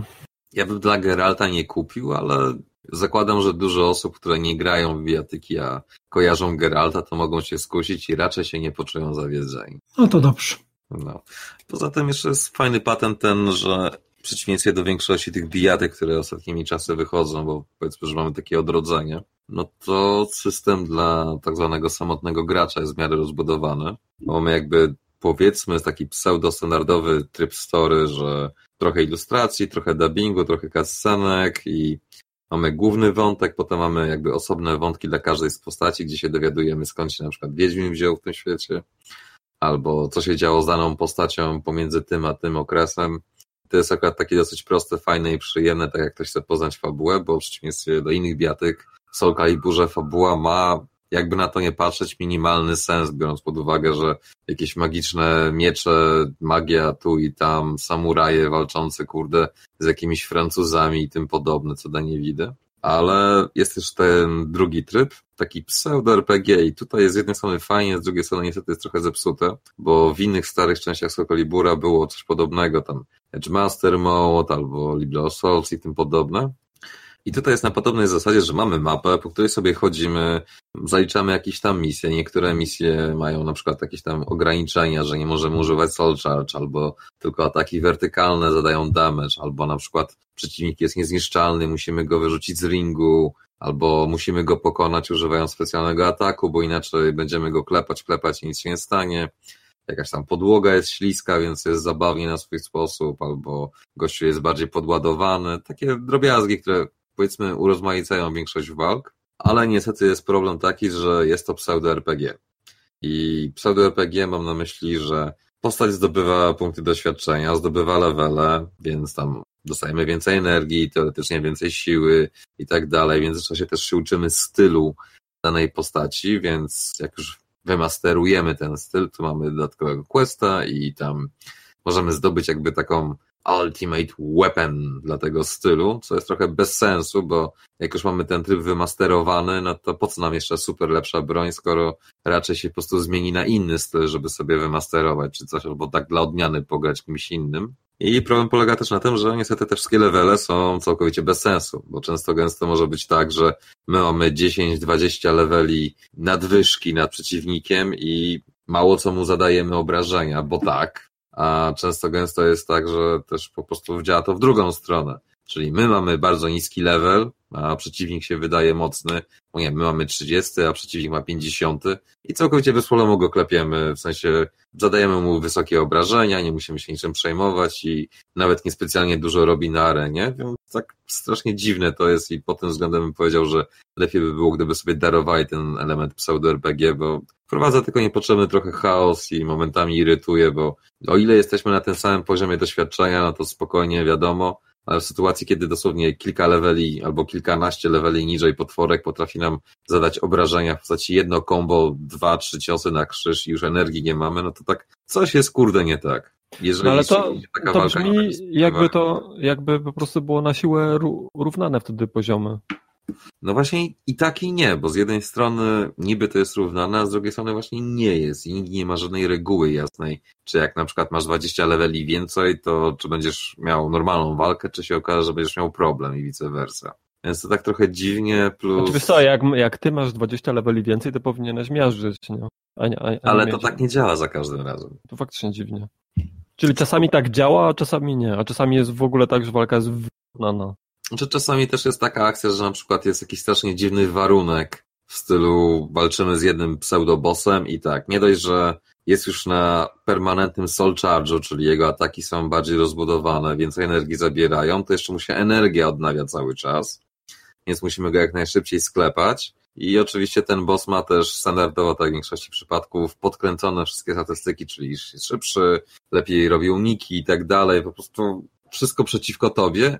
I mimo, że mamy ten sam poziom doświadczenia albo trochę wyższy, to i tak musimy się trochę pomęczyć, żeby z nim wygrać. I o ile w przypadku jakichś tam specjalnych bossów jestem w stanie to zrozumieć, ale w sytuacji, kiedy dosłownie jakiś tam randomowy ludzik nas spotka na drodze, bo podróżujemy sobie po arenie i tam możemy na przykład taką eksplorację zrobić i wyskakuje i tak mówię, walka super i nagle jeden cios i pół energii znika nam, ale o co chodzi? No kurde, what the fuck, nie? No to tak trochę dziwnie momentami jest. No wygląda trochę jakby to było, nie wiem, niedopracowane trochę. Ten element akurat oczywiście. Znaczy mówię, moim zdaniem mogli sobie spokojnie to darować, lepiej jakby było tak w starych Soul Caliburach, że po prostu masz walkę, są jakieś warunki konkretne do spełnienia, że masz jakieś tam utrudnienie typu jesteś otruty, albo nie wiem, nie możesz blokować cokolwiek, tak jak w tych innych starych częściach było.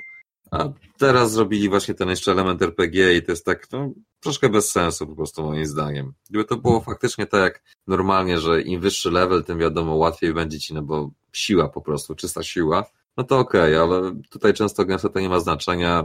Na przykład zmieniłem sobie styl walki na Sanguinę w pewnym momencie, jak już Ivy wymasterowałem i Siegfrieda i z jednym takim powiedzmy pseudo mocniejszym przeciwnikiem, Sanguiną, czyli stylem, którym praktycznie rzecz biorąc, no od zera zacząłem. Z jakąś tam słabiutką bronią, którą kupiłem sobie w sklepie, bo oczywiście broń też jest losowo odkrywana. Bez większego problemu sklepałem jakiegoś tam bossa, który był z gatunku ci bossowie powinni być trudni, tak? Więc miałem nie dość, że osłabioną broń, nie dość, że grałem stylem, który był słabszy, teoretycznie oczywiście słabszy. Level był mniej więcej ten sam, więc jakby powiedzmy byłem na przegranej trochę pozycji i bez większego problemu go sklepałem. A z kolei inne walki były takie, że grając postacią, którą umiem dobrze grać i lubię tą postać, mam najlepszy sprzęt i tak dalej, miałem problemy dosłownie do tego momentu, że wygrywam i nagle dosłownie 1-2 strzały i kaplica, po prostu nic nie można zrobić, więc żadnej reguły i logiki w tym chyba nie ma na dłuższą metę. Dziwnie.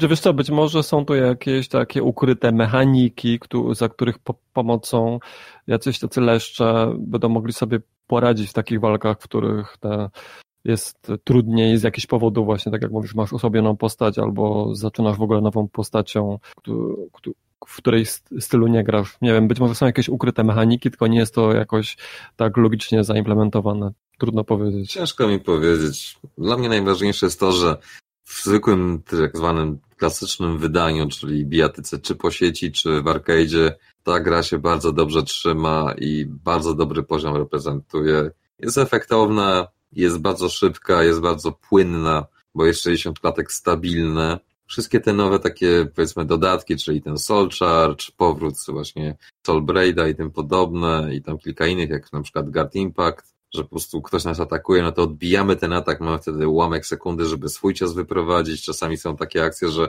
my odbijamy atak i nasz atak jest odbity i tak po prostu śmieszna przepychanka na zasadzie tenisa prawie, że to naprawdę intrygująco momentami może być w niektórych momentach. Areny są też całkiem fajnie zrobione, w sensie nie jakoś tak mega, ale ogólnie Soul Calibur zawsze wyglądał lepiej niż te inne bijatyki, więc to też bez większego zaskoczenia, że tutaj tak jest. No minus jest tylko taki, że kilku rzeczy tutaj trochę brakuje, kilka rzeczy jest trochę dziwnie zrobionych i podejrzewam, że to wynika z tego, że niestety ta gra miała trochę niższy budżet i no cóż, to nie Tekken, tak? Bo Soul Calibur nigdy nie był taki mega popularny, mimo że zawsze najlepiej wyglądał i była najbardziej przystępną serią. Ale ogólnie ja mogę spokojnie polecić, jeżeli chcecie jakąś tam bijatykę tak dla przyjemności sobie czasami popykać, ale nie mogę polecić Season Passa, który kosztuje tyle, co gra praktycznie rzecz biorąc. Ale ostatnio to jest norma.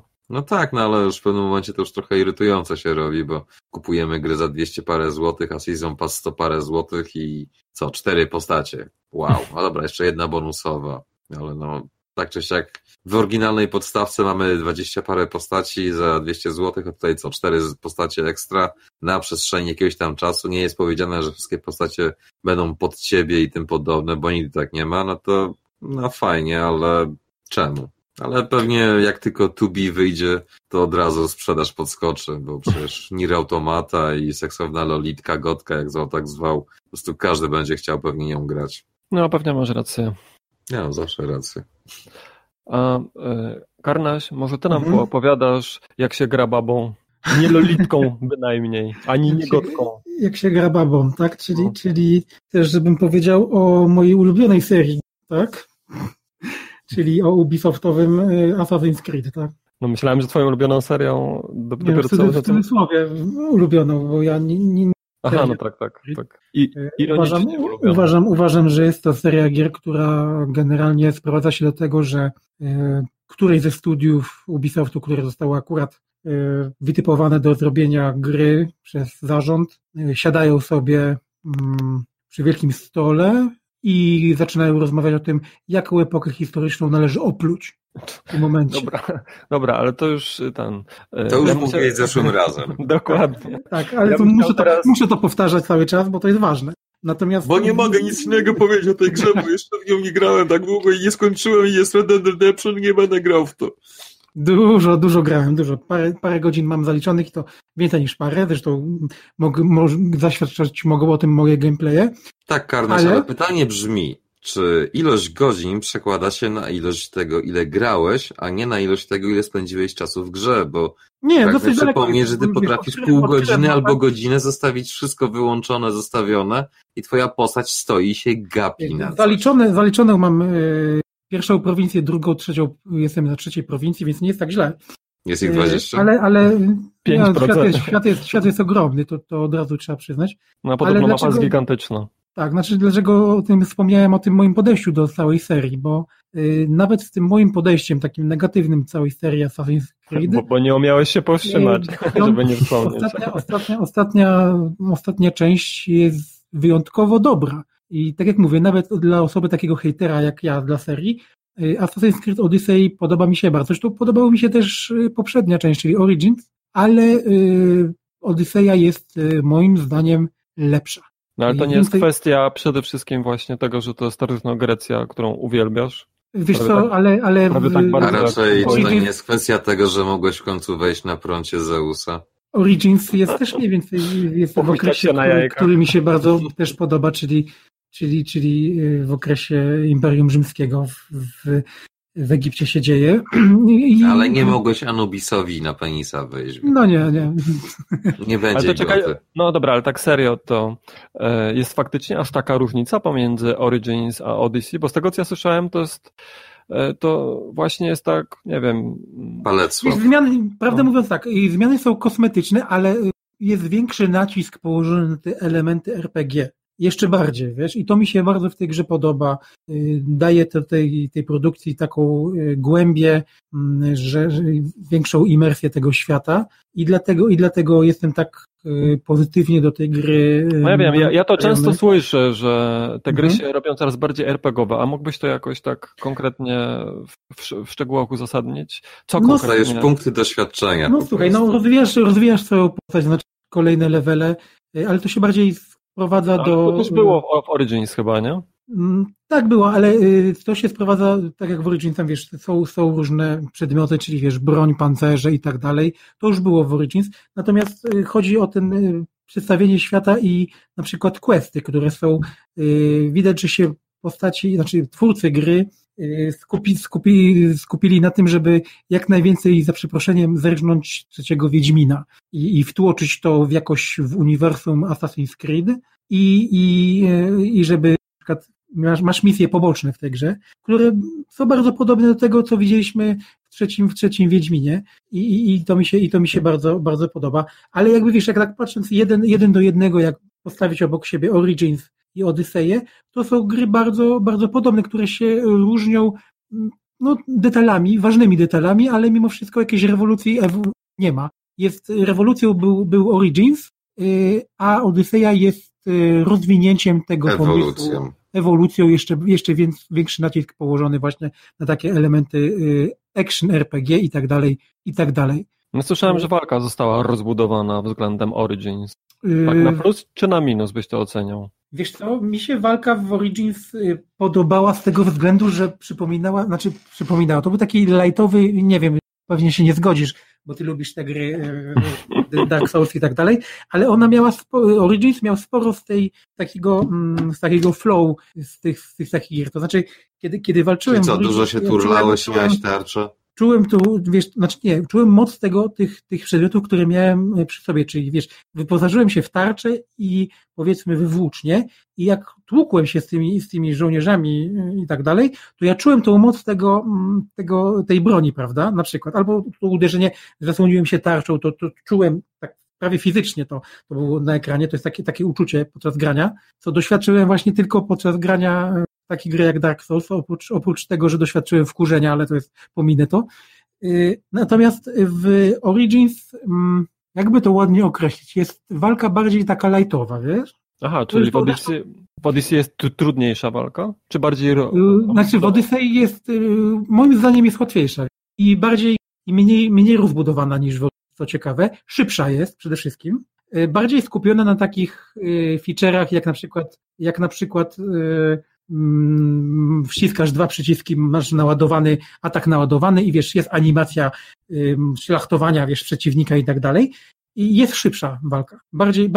Bardziej zręcznościowa, moim zdaniem. Tak więc, szczerze mówiąc, osoba, która lubi Dark Soulsy, przykładowo, moim zdaniem, bardziej takiej osobie spodobałby się Origins, ale nie bierzcie tych moich opinii tak na poważnie, bo ja tak mówię, ja nie jestem wielkim... Nikt nie bierze. Dark Soulsów czy jakiś weteran tej serii by się zgodził ze mną, gdyby pograł, powiedzmy, godzinę w Origins, a potem godzinę w Odyseję, ale jest faktem niezaprzeczalnym, że czy walka jest łatwiejsza. Jest, tak jak mówię, szybsza i bardziej skupiona na tych właśnie atakach specjalnych. No a jak fabularnie? Fabularnie. Nie skończył, więc się nie wypowie. Nie, no już przestań, no. Nie denerwuj. Jakieś tam 5% fabuły zaliczył. To... Nie, znaczy wiesz, chodzi o to, że jedna rzecz, którą oni już zrobili w Origins, widać, że ktoś w Ubisoftie stwierdził to, co na przykład ja już od dawna, to co mnie irytowało od dawna i wiem, że też wiele osób innych graczy też miało dosyć, czyli ten taki lore, ten świat, to uniwersum Assassin's Creed subtelnie i powolutku z niego zostaje wyciągnięte ten idiotyczny, wiesz, animus cały, teraźniejszość. Ta teraźniejszość, ta rasa, czy tych bogów, Boże, już, wiesz co, ja powiem tak, ja napisałem tekst długi o Odysei i tam o tym też wspominałem. Ta rasa tych przedwiecznych, czy jak oni się tam nazywali, kosmici tak naprawdę, po prostu. Kosmitów, czy tam tych którzy ludzi traktowali jak niewolników i tak dalej. Nie pamiętam dokładnie, bo tak mówię, lore Assassin's Creed nigdy mnie nie interesował, uważałem go zawsze za idiotyczny i widać, że tak jak Origins, tak samo Odyseja odchodzi od tego pomysłu. No oni już wcześniej zaczęli od tego odchodzić, praktycznie rzecz biorąc i Syndicate i... Ale nie aż tak, wiesz... Nie, no przestań w niektórych momentach to było na tej zasadzie, że praktycznie za Animusa było dosłownie jakieś 5% gameplayu. Tak, ale nadal było... Wiesz, od biurka do biurka i tyle. Podczas gry, wiesz, na przykład jest to, co mnie zawsze irytowało w Asasynie, czyli ta desynchronizacja, prawda? Tego praktycznie w Odysei nie świadczysz i to mi się bardzo podoba. Natomiast co do samej fabuły, no to już wszyscy wiemy, że to dzieje się podczas wojen peloponeskich. Mamy to traktowanie historii troszkę tak po macoszemu. Mamy te dwie postaci, czyli możemy się albo grać Aleksiosem, albo Kassandrą. I od razu tutaj pewnie zaskoczę wszystkich. Bardziej mi się podoba postać kobieca, mimo że jest absolutnie historycznie bluźniercza wręcz, żeby w starożytnej Grecji grać kobietą.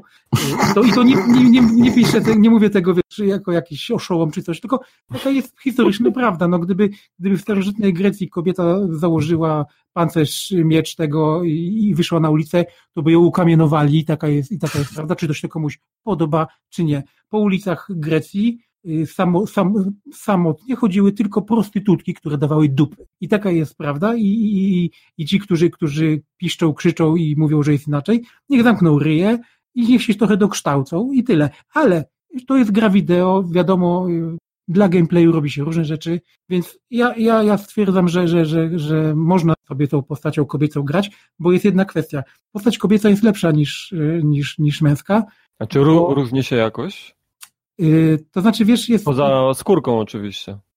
Znaczy, no oczywiście są te, wiesz, przerwniki animowane, wiesz, postać mówi, rozmawia z innymi postaciami, to jest też ta kwestia mocno RPGowa, bardzo ładnie zrobiona, to już od razu muszę powiedzieć, że rozmowy z innymi postaciami to jest czysta przyjemność i postać Kassandry właśnie w tej świeci przede wszystkim w tych elementach, czyli tych rozmowy z innymi postaciami i tak dalej, jest po prostu lepsza. Ta postać, osoba, która daje głos tym postaciom, to jest jeden taki aktor, nie pamiętam nazwiska już w tym momencie, tam jest w moim tekście, który się wcielił w Aleksiosa, to jest koleś, który dawał głosu w Kucykach Pony, no. I on ten ma taki głos, taki coś tak gada. Jest idiotyczny. Jest zupełnie nie jak ty. Jest po prostu paskudny i na tle Kassandry jest postacią bardzo, bardzo schematyczną, taki kloc chodzi po świecie, taki żołnierz, facet, generyczna postać bardzo. Kassandrą gra się po prostu lepiej, nawet osobie takiej jak ja, czyli która przedkłada prawdę historyczną. Która powiedziała, że nawet są kobiety w RD. Jak muszą być? Nie wiesz o czym mówisz, więc wiesz. No. I pod tym względem jest bardzo dobrze, więc tutaj nie narzekam. Co do samej rozgrywki, no mamy ten wielki otwarty świat, mamy różne prowincje, możemy osią popularną jest oczywiście ten konflikt między Spartą a Atenami i możemy się za którą ze stron konfliktu w każdej z prowincji możemy wspierać jednych albo drugich, co niestety w ostatecznym rozrachunku nie ma. jeżeli... No dobrze, Karnasz, ale do rzeczy. Na czym polega ta fabuła tak naprawdę? No właśnie, mnie ciekawi, czy tam jest interesująca historia. Główna ta linia fabularna, czy jest ciekawa, czy nie. Bo powiedziałeś na razie tyle, że ona tam momentami od historii tej prawdziwej odbiega, no ale to jest oczywiste, bo to jest gra komputerowa. Fabularna oś fabuły jest, moim zdaniem, zrobiona jest dobrze. Tak jak mówię, nie jest skupiona na tych elementach animusowych, tej historii takiej science fiction wymuszonej, która nie wiem dlaczego przez wiele tych części Assassin's Creed'a była trochę na siłę wrzucana. Tutaj mamy tę historię albo właśnie Aleksiosa, albo Kassandry. Spotykamy swojego byłego ojca, takiego naszego ojca, który jest Spartaninem i tak dalej. Niech właśnie tu jest problem. Zbyt wiele podam spoilerów, to zepsuje komuś zabawę.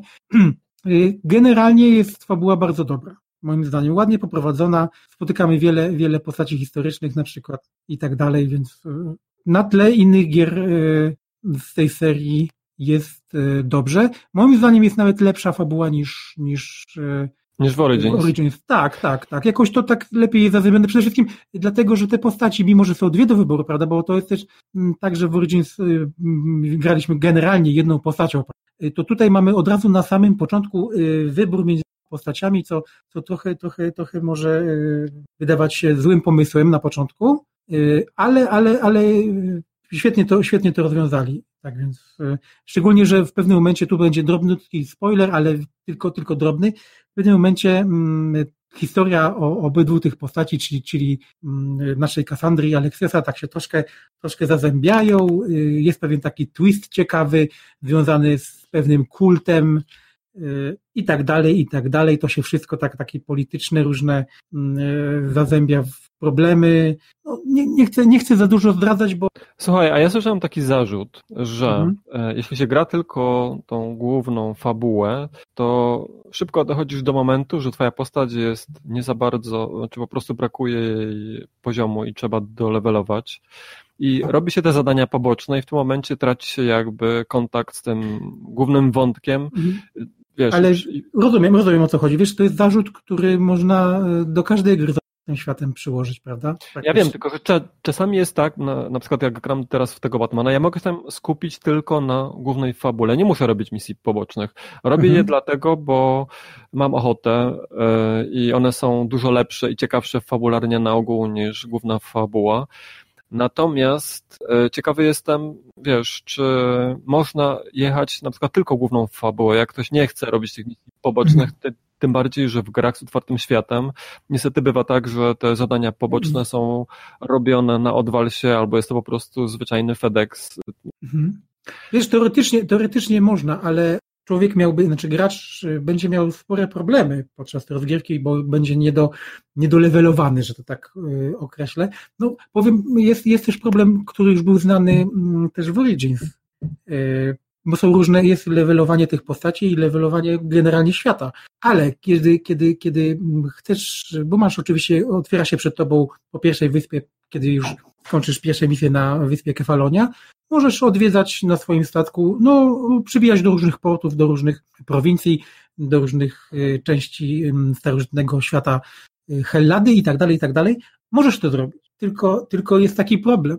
Kiedy wysiądziesz na przykład na pięknym wybrzeżu prowincji X i idziesz sobie po lesie, to nagle cię napada wilk, który ma poziom 45, a ty masz level powiedzmy 11. On cię jednym kłapnięciem po prostu zabija. Ja wiem, to jest strasznie irytujące, prawda? Tak, to jest strasznie irytujące. Oczywiście, ale jest, tak, i tu jest taki jedna rzecz, jeśli jesteś bardzo dobrym graczem, to teoretycznie ty możesz z tym wilkiem wygrać walkę na przykład.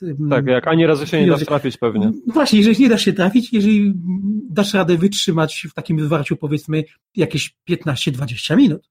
Bo to tak to wygląda po prostu. I to jest problem tej gry i moim zdaniem to był problem też w Origins i myślałem, że jakoś to rozwiążą. Niestety tego nie rozwiązali. Tak więc, tak jak mówię, mamy otwarty świat, mamy duży świat, ale możemy go odwiedzić kiedy chcemy, jak chcemy, tylko lepiej tego nie robić, bo zabije nas byle łachudra, za przeproszeniem. No.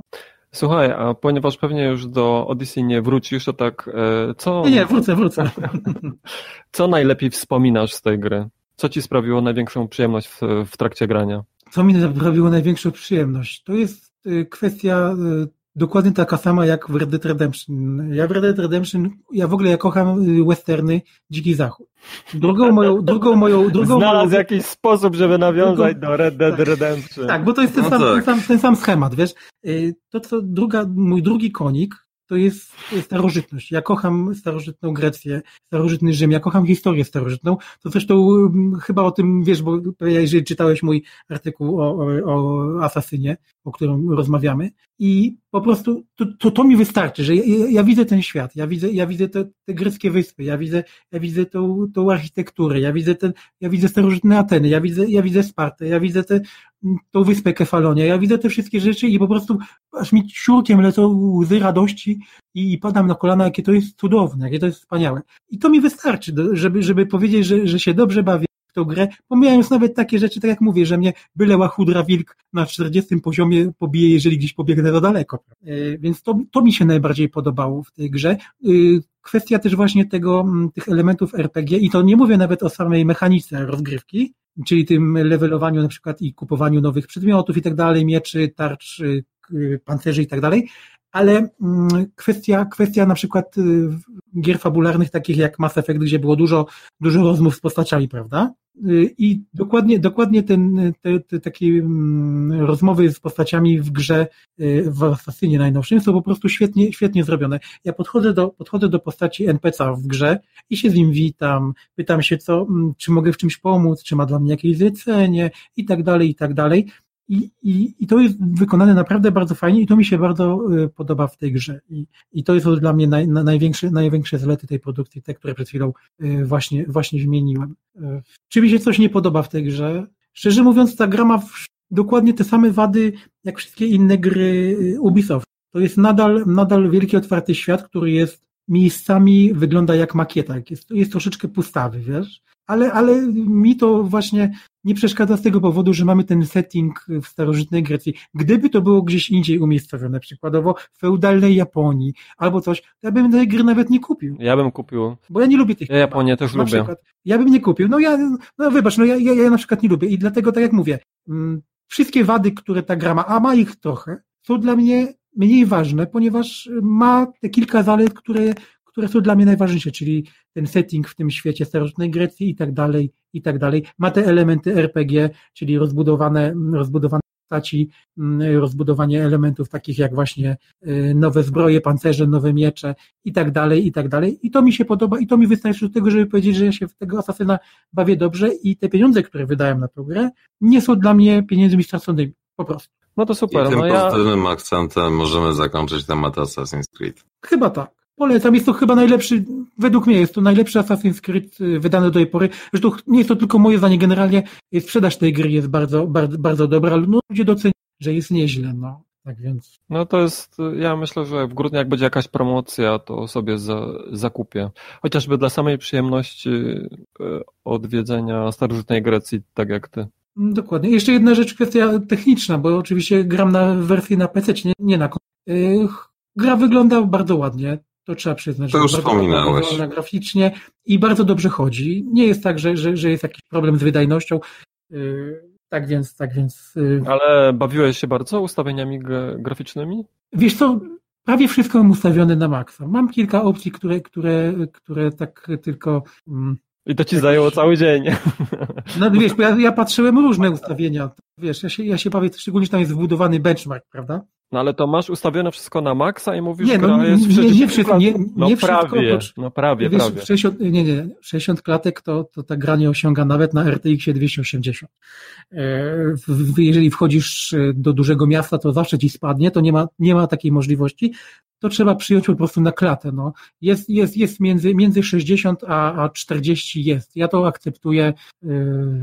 Jest dobrze. Wiem, że są ludzie, którzy płaczą, jeżeli nie mają stałego 60. Ale dopóki mi nie spadnie tam poniżej tam 40, to uznaję, że jest nieźle. Na ogół jest 60 klatek, naprawdę. Dobra, na ogół jest 60 klatek, tego się trzymajmy i na tym możemy też zakończyć. Zasadniczo będziesz gadał na to, że i tak u kogoś będzie chodzić inaczej, czy coś w tym stylu, więc dyskusja bez sensu. Chodzi o to, że jest duży źle i piszą i mówią ludzie, że gra chodzi niż Origins. Dlatego prawda? mówię, że dyskusja jest bez sensu, bo u ciebie chodzi tak, kogoś innego będzie chodzić inaczej. No tak, ale wiesz, generalnie chodzi o to, że za nim chodzi lepiej niż Origins. No. Takie jest moje zdanie w tym temacie. Kwestia gustu. No dobra, no to w tym momencie chyba już wystarczy. Randala nie ma, już uciekł. Tematów mieliśmy więcej, ale nie ma sensu już przeciągać. Nie uciekną. Tak, chyba przełożymy kilka tytułów na następny odcinek. Jeżeli będzie. Będzie. Optymista jak zawsze. No cóż. Już biorąc pod uwagę, że ten RDR nieszczęsny, no to przecież Karnasia to wciągnie. Randala też już praktycznie chyba nie będzie, bo czasu nie ma i tak dalej, więc zobaczymy, więc na tym możemy zakończyć. To był 54. odcinek Tomografu. Głównie przejęty niczym z Dzikiego Zachodu przez Red Dead Redemption, a mianowicie... Ale zasłużenie. Czyżby, aby na pewno. Polemizowałbym. Starczy już tego RDR-a.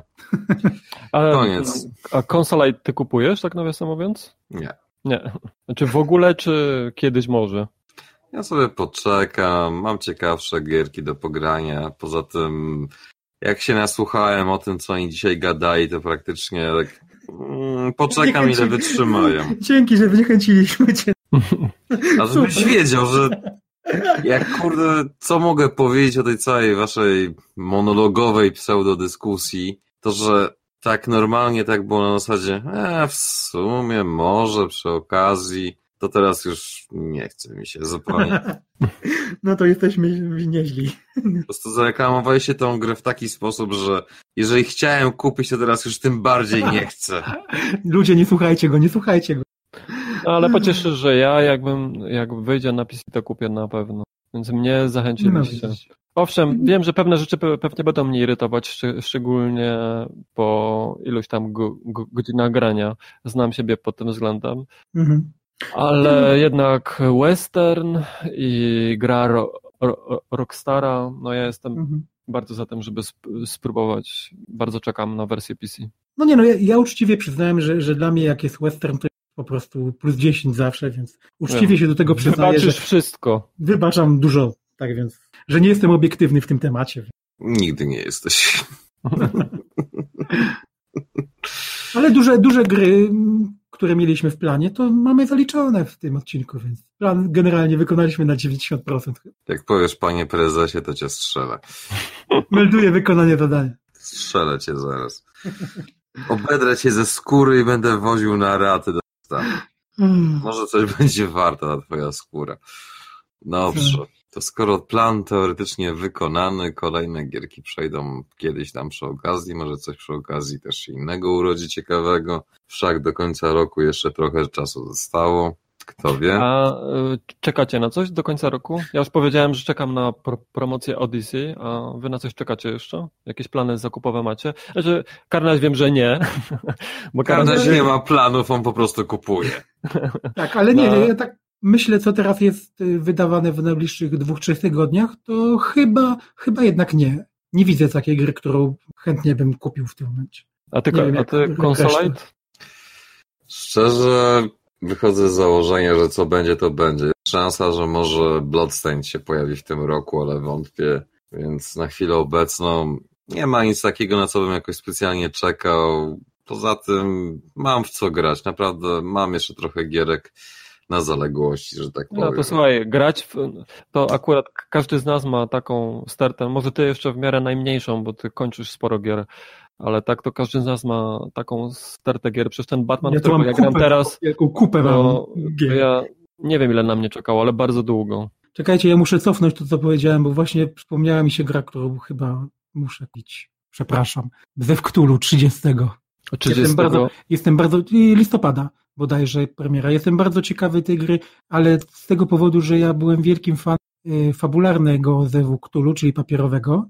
Myślałem, że powiesz hentai. I po prostu bardzo chcę zobaczyć, jak ta gra i mi się udała po prostu, więc być może to jest ten tytuł, który chyba zakupię, ale mówię tak na pół.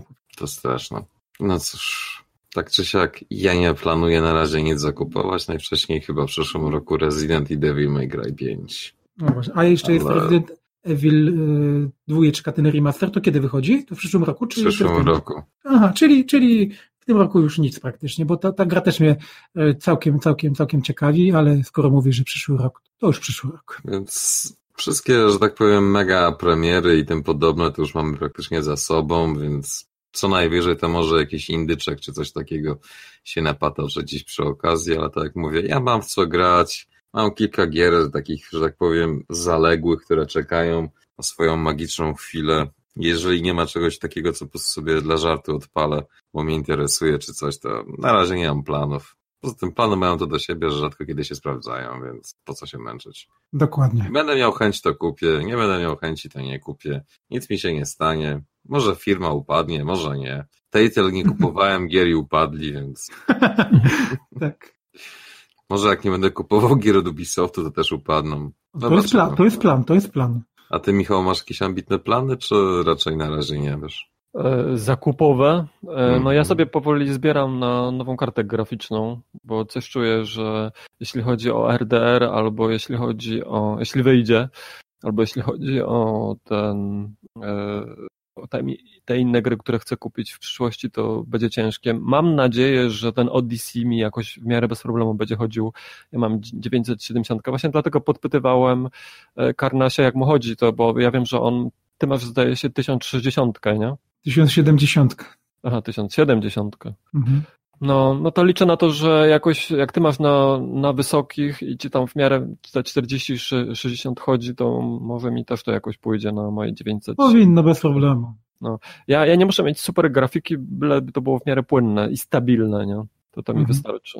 A jeśli chodzi o gry, no to czekam tylko na to Odyssey, aż trochę stanieje, bo nie uśmiecham się płacić za Assassin's Creed'a.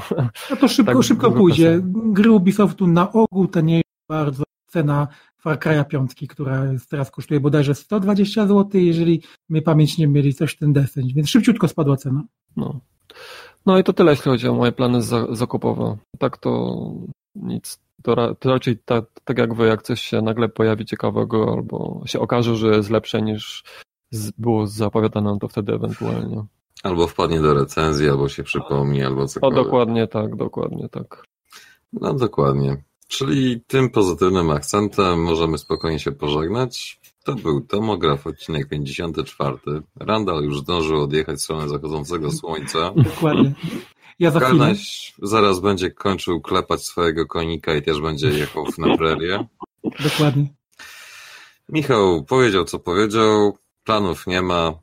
Ja może kupię, słuchaj, ten dodatek jakiś w przyszłym roku, tylko raczej w tym roku nie, do Runbounda. I wtedy też z przyjemnością parę słów na podcaście. Myślemy do Monster Huntera. Nie. Właśnie Monster Huntera to musiałbym wreszcie kupić. Też jak trochę stanieje, bo ciągle gram na bibliotece od Gustawa, a Gustaw ostatnio wyposażył się w komputer. Więc... I nie mogę grać. Zablokował cię. Tak, ale wiesz, dzięki temu odkryłem, że mam Batmana, więc nie jest najgorzej. Nie ma tego złego. Jak Monster jest zajęty, no to gram w Batmana. Batman Simulator czołgu, tak? Tak, no World of Tanks Gotham Edition. Dokładnie tak. No to niestety tak jest. Ale na szczęście można też polatać bez jeżdżenia czołgiem. No można, ale niestety jest strasznie dużo misji fabularnych, które zmuszają cię być. Wiesz to samo jeżdżenie i to, że ten Batmobil tam jest, to nie jest złe. Złe jest to, że... Za dużo. Nie, że to jest faktycznie czołg z karabinami, z armatami wręcz, z wyrzutniami rakiet i dlatego walczysz tam z czołgami. Co z tego, że bezzałogowymi. Batman nie zabija, prawda? Niby. Dlatego są niby bezzałogowe, nie? Ale jest to tak bez sensu, że szkoda gadać. Sam Batmobil mi wcale nie przeszkadza. Fajnie, że jest, tylko szkoda, że wsadzili cały taki olbrzymi segment właśnie tych, tak jak to konsola powiedział, World of Tanks. Ten segment tam jest bardzo duży. To jest prawie, że 1/3. Może 50% czasami, jak się robi jeszcze misje poboczne czy coś. I jeszcze jakby ten model jazdy był jakoś, genialnie zrobiony, ale widać, że to jest coś, co zostało dołożone w tej części. I to nie jest jakoś super dopracowane. jednak inne aspekty gry, które już tam są powtarzane, dopracowane z innych części, to są świetnie zrobione, a ta jazda tym czołgiem i rozwalanie innych czołgów to jest tak bardzo przeciętnie zrobione. To mi się tak... No cóż, chcieli być oryginalni, chcieli coś nowego na siłę, wyszło jak wyszło. Mówimy o grze, która już chyba 2 lata temu wyszła. Ale jeszcze nie jest pełna, znaczy się... Skończona, chciałeś powiedzieć. Pełna, tak. Dalej beta. Nadal nie działa bezbłędnie, to jest tragedia po prostu. Znaczy na PC-cie, bo na konsolach to chodzi, ale no cóż. Ale także nie mieliście żadnych błędów na konsolach? Nie no, były, ale nie takie, że po prostu się gra psuła. No właśnie. No nie, tutaj jednak te misje dalej, tak jak mówiłem, czasami się krzyżują między sobą i mimo tego, że robię tam jakąś jedną misję, to nagle ona przestaje działać i muszę grę wyłączyć. Jest to tragiczne. No cóż, czyli masz dodatkowy feature.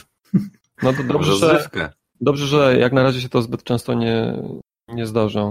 Na razie mi się to 3 razy chyba zdarzyło coś takiego. No i miejmy nadzieję, że ci się będzie zdarzać jak najmniej. Dokładnie. Im szybciej skończysz, tym więcej czasu będziesz miał na pogranie w coś innego. Dokładnie. No, to w takim razie tego to życzę wszystkim innym, aby pokończyli to, co mają pozaległe, porozgrzebywane i tym podobne. To był, jak już mówiłem kilka razy, 54. odcinek Tomografu. Ze mną był Karnaś. Trzymajcie się i grajcie w Red Dead 2. Nieobecny Randall, który już gra w Red Dead Redemption 2. Maniak. Michał, który będzie grał, jak wyjdzie na PC-ta. Tak, cześć, dzięki. I ja, czyli Konsolajtek, który na razie nie będzie grał, bo nie. Dziękuję za uwagę. Zawsze pod prąd. Nie zawsze, tylko po prostu nie no. W tym wypadku mówię nie i tyle. A powiedz mi tak z ciekawości, jak same westerny? Ty jesteś na nie, czy... Nie jestem na nie. Aha. Ja jestem na tak. Tak. No to już powiem, wiemy. że po bardzo pseudoambitnym Westworld i tak dalej mam lekką awersję do Dzikiego Zachodu i tym podobnych, ale to, że tak powiem, trochę inna bajka. Na zupełnie inny podcast. Dokładnie. Dokładnie tak. Taki segue do filmografu kolejnego epizodu, jeżeli kiedykolwiek powstanie. Tak. No to dziękuję pięknie za uwagę tym, którzy zostali, tym, którzy odeszli, tym, którzy wytrzymali i tym, którzy może się doczekają kolejnego odcinka. Zapraszamy na grastowskopia.pl, nasz kanał YouTube'owy, gdzie możecie podziwiać wspaniałe gameplaye, łamane longplaye Karnasia. 6 godzin RDR 2. To jest to. I czasami normalne gameplaye, gdzie faktycznie jest gameplay. No tak. Do widzenia.